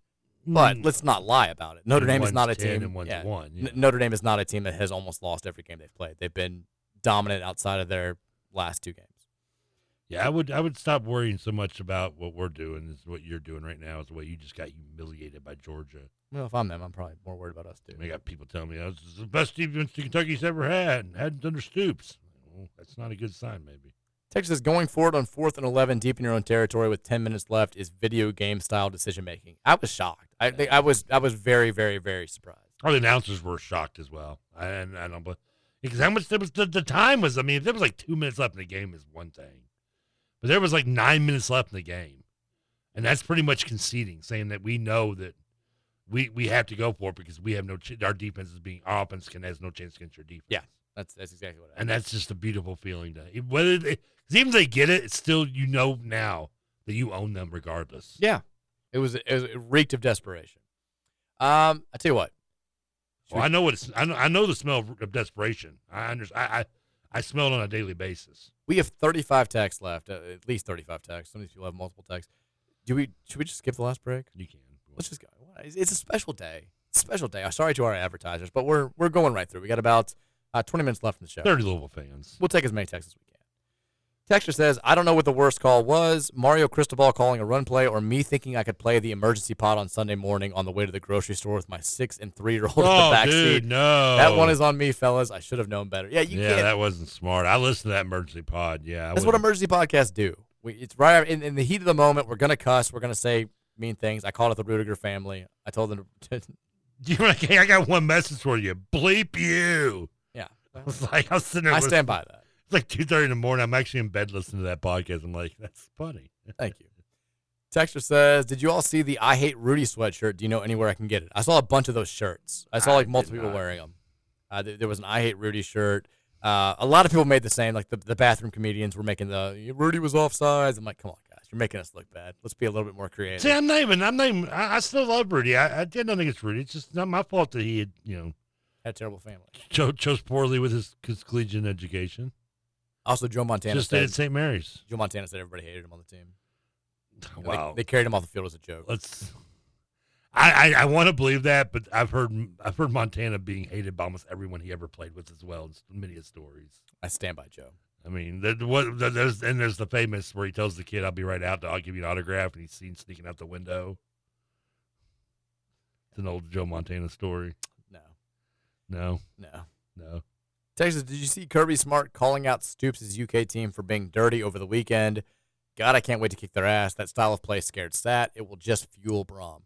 I did see, here was his exact quote after the games. Kirby Smart said, I told my guys, hey, look, Kentucky's going to have some penalties. They'll have guys push you, shove you, or do something to you. You just don't respond to it. I thought our guys were really good. That was pretty much it. Yeah. But, yeah, I mean, that's been their MO under Stoops. Like we had – remember last year it was all about, like, the don't let them get in your heads. And Malik Cunningham right away gets, like, he gets pushed a little bit out of bounds and, like, retaliates and gets flagged. And the texture's exactly right. Like, we let that stuff get completely into our heads under Scott Satterfield, and it just never worked out well. They tried to do it when Petrino was here, and Petrino, I think, hated them so much that he, like, wouldn't let our guys – he didn't really let it work. I know they beat us in 2016, but that wasn't a product of us being undisciplined. Our defense just sucked because our coordinator was leaving, and they didn't care anymore. And that's what UK does. They throw punches before the game on the field. They throw trash cans during the game on. Yeah, that's just what they do. Texas, they throw trash cans because they are trash. Texas says the atmosphere was awesome, but what will it take for a DJ K-Dog to play "We Ready" by Archie? There was a moment where I think it was like 27-13. They'd call timeout, and it felt like the perfect time. I'm like, here it comes. He's gonna play it, and it was like the one song that I didn't know that I was like, I don't really care. Did they not play it when we came out the tunnel? No, they did the same intro that they've done. No, they need to play the "We Ready." They played Joker and the Thief now when we come out. And it was pretty electric. That's the song from Hangover, right? No. That's something they play that now at the start of at the end of every third quarter going into the fourth quarter. Yeah, I always remember I thought that was the Hangover montage song. Maybe I don't remember it from being that. It was our old song on the old radio show back in the day. Was it? And then U of L kind of adopted it. Am I saying that I'm taking credit for this? Yes, absolutely. Am I saying I didn't listen to your old radio show? Yes, I am. That's fine. You didn't listen to mine, so I did not. Texas says, I saw some UK fans making fun of us for storming the field. UK stormed the field after beating an unranked 1-3 South Carolina team. They have no room to talk. Yeah, I storm away, kids. I texted you that last night, the Saturday night. Just storm your heart out, buddy. I did see there's a video going around of a bunch of U of L students at midfield after the game chanting "Bleep UK," and it's UK fans are doing the whole like rent-free thing, which is ironic since you guys do L's down for Kentucky versus Kent State soccer games. But I did kind of I was like, I don't really, let's not. We don't need any focus on UK after we just beat top 10 Notre Dame. I kind of cringed when I saw the video, but kids are going to be kids, Trev. Exactly. There was I think Troy actually sent me a video, and I saw other people posting the video. I guess some students around campus like burned a couch and were throwing some. And I was kind of like, look, Troy sent me a video of some kids singing in like a music class. It was kind of weird. I'm wondering if he meant to send. I don't think he meant to send that to you then. Like it's kids singing like. But the couch burning, we don't need to do that. I mean, it's just again, kids will be kids. But if we're gonna like roll our eyes at UK when they do that, we don't need to be doing it either. Texas says we won the game before it started. When I saw ND stomp on the bird before the game, I knew we had it. Does Kelly Dickey have our win percentage when opponents stomp on the bird? When will teams learn? Well, I know we've never lost when an opposing team has done it. Now, they didn't show it on TV, so only people at the stadium can back me up. Because Notre Dame fans are trying to claim that they do this every game where they go to midfield and they kneel and they pray for the safety of their team and the other team. There was some absolute stomping going on, and like fans saw it. They booed. You texted me and said it happened. It absolutely happened. It wasn't like the whole. It wasn't as blatant as like the Miami game or some of the games back in the day when it bird stomped became a thing. Or Memphis. But it was like 4 or 5 guys that were like blatantly like doing the whole like stomping and like kind of kicking their like the horse kickback where they're like trying to scrap up the field. And it was definitely a deliberate attempt to disparage the logo for sure. And I think it falls under the stomp on the bird thing where we've beaten teams by an average of like 49 points. Should they? I mean. Don't do it, guys. I mean, I guess second PSA of the day from us. I mean, these kids are in a higher educational program where they're taking ACTs during the test. I guess one of those questions wasn't, "Don't be an idiot and stomp on the bird." Don't throw Quincy Riley. Don't stomp on the bird. Those are 2 tips from us today. Some things you don't do in this world. Texture says, I was working this weekend, so I had to watch the game in a hotel. It was a great moment for the program. Also, I'm pretty sure during Brahms' postgame interview, I saw Jack Harlow chanting, "Mick Cronin sucks." Mick Cronin sucks guy. That's funny. It's not what he was saying, but it sounds like it, yeah. Texas says, if we are undefeated and somehow lose to UK, will it haunt us forever? Will we have wished that we lost to Pitt, etc.? I do not think this will happen, but yeah, that would be tough. Texter, okay, you've got to you're banned for tomorrow. Don't even say that. Yeah, that's. Well, I mean, he did say I 100% agree with Trevor, but I don't know. Okay, you're not banned, but you're on thin ice, buddy. I mean, I agree with the text. Like, if we were 11-0 going into the UK game and we lost, I would be like, I wish we would have lost to Pitt earlier in the season because I don't want them to be able to take that away from us. But I'm not thinking that way right now. Yeah, I'm not thinking that way right now. I guess Texter did point out that I guess the plumber slip up was right after the trivia question. He says on here, which by the way, I was thumbing my chest how easy that trivia question was. What are you talking about right now? The text, that same text. I'm reading his text. Well, yeah, but people don't know what you're saying. The Brahms slip up when the announcers called Jack Plummer Brahms. Yeah, he says it was right after they had done the which QBs were drafted in trivia. Text says, so Scott Satterfield had a bye week and had to watch from home. Louisville in all its glory. God has a sense of humor. There was I did have a moment where I was like, I wonder if Scott's watching right now. I was wondering if they won or not this week. I didn't know they were on a bye. I mean, yeah, you've got a bye week. It's 7:30. It's prime time. Your college football coach, he's probably watching. I doubt he's watching. He was probably he's watching. No, he was probably. I bet he was. Don't say he was recruiting. He wasn't doing that. No, I bet he was. I bet he was doing something with the family. They were watching like Homeward Bound or something like that. Isn't that the dog movie? Yes. Shadow. It was family movie night. Just Seth's house. I like Homeward Bound. I do too. I'm just saying. Wouldn't be watching it on the Saturday night, though. Texture says, I had Joker and the Thief stuck in my head on repeat all day yesterday. It was great. Let's let the Big Ten schools have Mr. Brightside. It's kind of a weird song for a football game. That's my unpopular opinion. I thought Big Ten was the White Stripes song. Seven Nation Army. Yeah. I think it's everybody. I always thought that was them, and the SEC was Sandstorm. I think it's just South Carolina. That's true. That is South Carolina. Texture says, TK said, see ya, I can't see ya. No, talking about the musician? See ya, yeah. And that who it is? Yeah. See ya, yeah. Texture says, it feels like a very U of L football thing for this year's team to finish the regular season ranked in the top 12 and be a year early for the expanded playoffs. That would be just, if say we go 11-1 and we finish like number 10 in the country and we get left, it's like a year from now we'd be in the playoff, but now we're playing. I mean, I'd settle for an Orange Bowl trip. Can we talk about the fact briefly? I don't want to get into the whole tiebreaker situation, but we are in a scenario right now where it's us, Florida State, and North Carolina are the only remaining conference unbeaten teams, and we don't play each other this year. So there's a possibility. They don't play each other either, yeah. That's what I'm saying. None of us play each other. There's a possibility that all three teams could finish 8-0 in conference play, which the weird tiebreakers it comes down to are national ranking. No, it's more convoluted than that.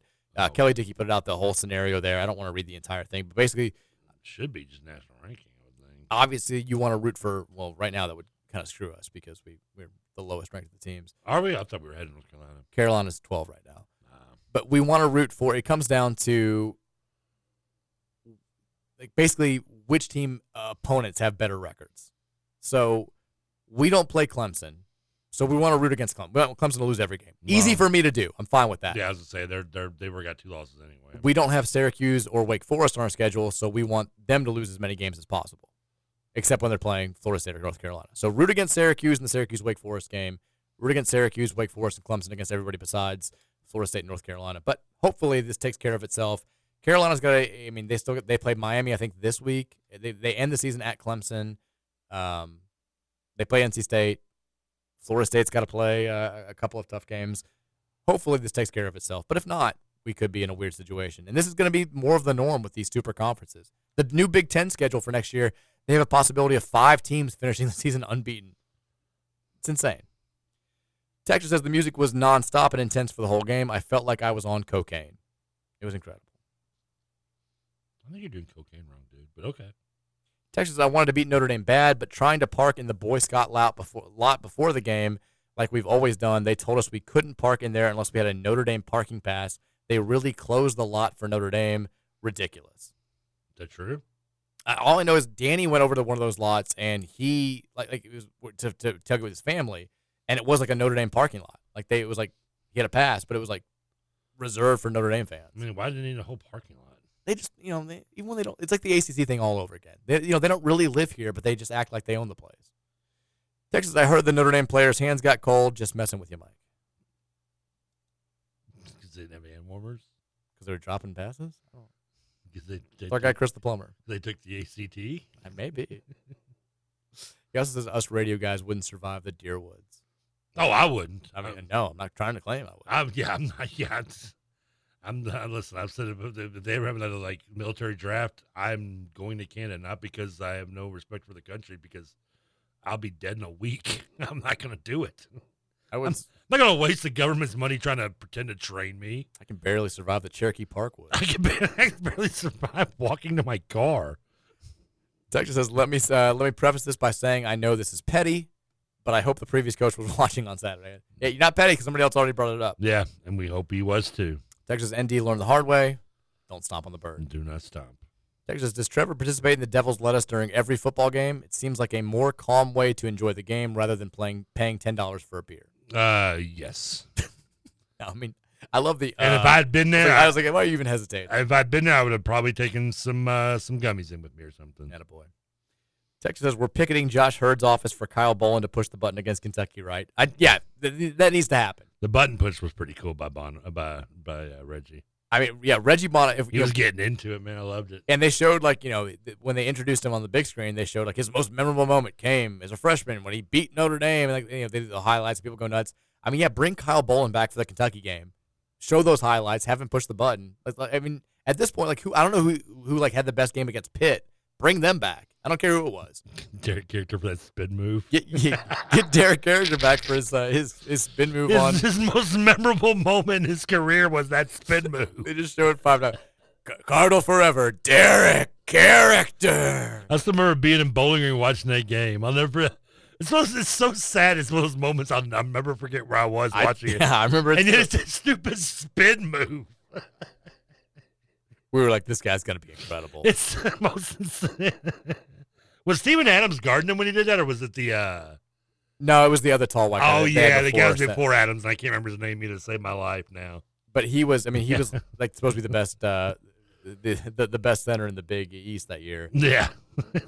And I was like, if he's doing this right now, imagine how good he's going to be. I can't remember if we won the game. I think we lost. I think we did. I just remember that spin move, though. It's all that mattered. Oh, DC. God, what a worst things to be remembered for, I guess. It was a great. I mean, yeah. Now I'm thinking about him coming back and pushing the button legitimately. Just for the spin move. I can't think of anybody that's had more of an impact. Showing in slow motion. Just that's the only highlight they have. I think he played like 5 minutes. Just different angles. Yeah. Doing a reenactment of it, like you'd see on the Missing People show. He comes out. He does the spin move to get to the button. Yes. What's that guy's name now? The center's name? It's driving me crazy. Because it wasn't it? Because Aaron Gray. Yeah, Aaron Gray. Yeah, that's it.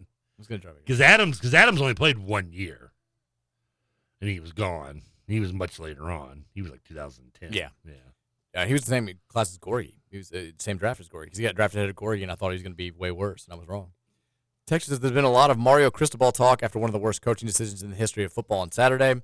But a stat I saw that made me feel better about our game at Miami is that he has not won an ACC home game since he's been Miami's coach. Is that right?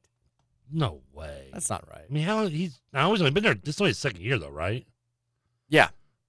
Yeah, but still, no way he has not won a single. I mean, I know this was their first home game this year. Did they go winless at home last season? I mean, they were 4-0 going to the game, and they're 0-1 in the ACC now. Wait, so he's saying they haven't won an ACC home game since Cristobal got there. I mean, that's just 2022. Yeah, they went winless at home last year, so that's right. He's 0-5. I mean, they went 5-7, yes, and then he's 0-5 in conference home games. That does make me feel better. That's insane. Texas, do we think that Jawar is coming back next year? I mean, I know he's got another year. I would expect him to. I don't see him. I mean, I guess he could, but he could also be one of those guys like Marshawn Ford, who just is like, I'm kind of done with college football. Like I'm old. I'm done with this. But he technically has a year of eligibility left. Texas, am I the only one that thought the flags guys that people ran out way too early before the team ran out, and it was a horrible omen? I was nervous until that first drive interception. I didn't even notice. I think I'm talking about the people that were like trying to curtail the organize the field storm because people were like on the field already with like 2 minutes to go. Oh, it surprised me. Yeah, I mean, listen, we're not old hands at this, people. Yeah. Sorry. Texas says, coach looks bad, yes, but why did the QB just hike it and lay down? Is that in the fourth down play? No, he's talking about Miami. I assume he's talking about Miami. Yeah, he's right. Yeah, if you're the quarterback, why? I mean, just go down. Yeah, just take a knee. Yeah. Tyler Van Dyke is a experienced quarterback. He's pretty good. I mean, I guess you don't want to go against if the coach like tells you to run a play, but he's still experienced, but he's still like a sophomore, isn't he? I mean, it feels like he's been there forever because he started as a true freshman. Yeah, I think he's a redshirt sophomore. Is he a redshirt sophomore? Okay, pretty sure. Could be wrong, but but he's still young. I know. I mean, I guess relatively young. He should probably know. I mean, I think the other thing that's lost in all this, I'm pretty sure the Miami running back is down when he fumbles, and everybody is like, it doesn't matter. You're so dumb, you deserve it. Like nobody's feeling bad for Miami because the call is probably wrong. Because it was hard because they were doing the replay, and when I was flipping between that and watching the highlights of another, because I didn't want to miss our highlights on the final show, so I was flipping between the two, and it did look like he was down, but it was so hard to tell, and the ruling was already initially a fumble that it kind of went. That's why I think it went their way. Texas, the Miami running back was at 99 yards. Mario wanted to get him over 100. I've seen a couple people say this, and I know that he denied it. He said, I didn't even know where he was. Deny that. He better deny it. That's just bad. Is there a bounty situation happening in Miami? Maybe? Yeah, I mean, I get you. I'm not saying coaches don't know the statistical platforms of players and putting them in certain ways, but you never admit to it after a game. That's just something you don't do. All right, we got 4 minutes. Let's go as fast as we can. All right, let's read them. Texas, where did your head go when Thrash fumbled early in the third quarter? Straight in the toilet. It was bad. That's what I said. That was my lowest point of the game. Right into the bong. Texas, did we forget that we can touch the ball no matter how far it goes in the onside kick? I think so. That's why I said don't let it come to you. Don't cradle it. Get up there and make the play. We 0-3 on onsides this year. We are bad at onside kicks. If it comes down to an onside kick, I will not feel confident. We're 0-3. Georgia Tech, Indiana in that game. We did not get them. Not good. Texas, I hated that last field goal. The risk reward wasn't worth it in my opinion. Also, when I jumped the wall, I landed so hard that I woke up with COVID this morning.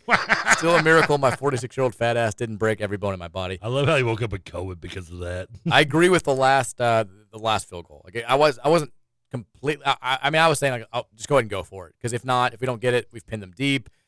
Worst thing that can happen is a block and a return. I was with you in saying like just go for it, but worked out. Yeah, I don't care. I just wanted points. Texas says the podcast story about the bathroom was great, but it was better in real life. You should have heard my 10-year-old telling his mom that story. I was howling. That would be funny. A lot of people were in there. A lot of people heard it. It was great. Texas Mike, it's Angry Guy. We had a good run for the last 2 years or so, but you all are too happy now. I might tune in again during basketball season. Good luck. That's a great text. Angry Guy's done. He's gone. That's a good text, though. I like that text. It has to be an imposter. First of all, the punctuation's too good. Second of all, Angry Guy can never leave the show. He'll never leave the show. Tapping out for basketball. He'll never walk away from the show. mean, Texas sends in a Ralph Rousseau from the AP tweets about Georgia and Kentucky have played a lot of fake big games in recent years. Feels that way. It does. Texas, can we talk about the stupid stadium playing the Jason Aldean song, Read the Bleeping Room? My God. I wouldn't even know. I saw a commercial for his concert. Was that the sing-along one? There was like a country song that I didn't know that like a lot of people seem to know the words to. I don't know if that was that one. Yeah, it might have been. I didn't recognize it. So, yeah, it's not my cup of tea. Texas, it's too bad Lamar blew the game versus the Steelers yesterday, or else the Mike Rutherford show superfecta would have been complete with the Cards, Lions, and Eagles winning. Yeah, but I had the Steelers winning on my parlay card, so I couldn't be too mad. I did bet on the Ravens. It was the one bet I lost this weekend. I made 5 bets. I bet the 3. I need to start doing parlays. The 3 that I gave everyone, I just bet them individually. So I won those. And then you always do that, but then you parlay them together. I should have. I was dumb. I'm the type of guy that'll do like 25 on like a 3-team parlay, and then so $100 total, and just bet it that way. I was dumb.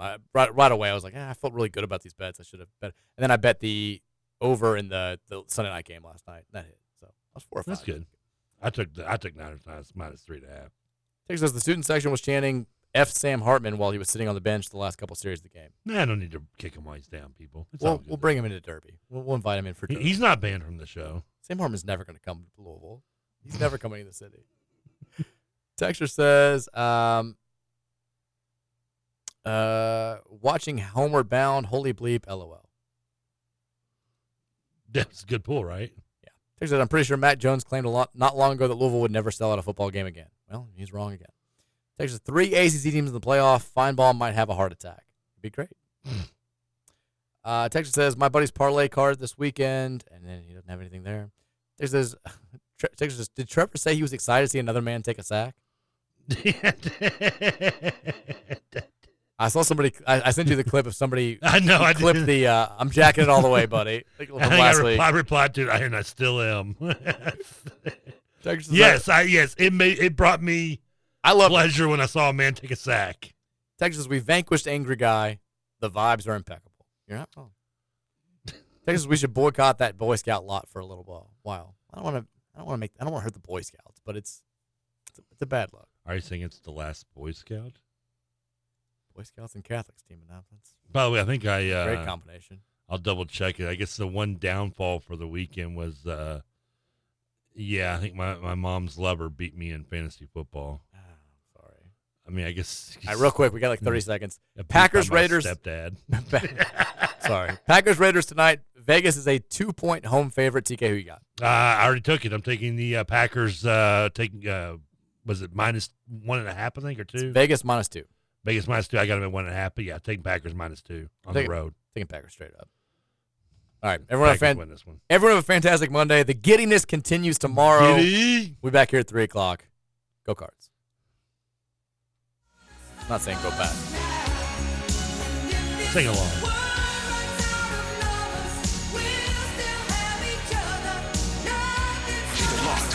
Indiana's only locally owned sports talk. 1450 and 96.1 FM. The Big X Sports Radio. WXVW Jeffersonville.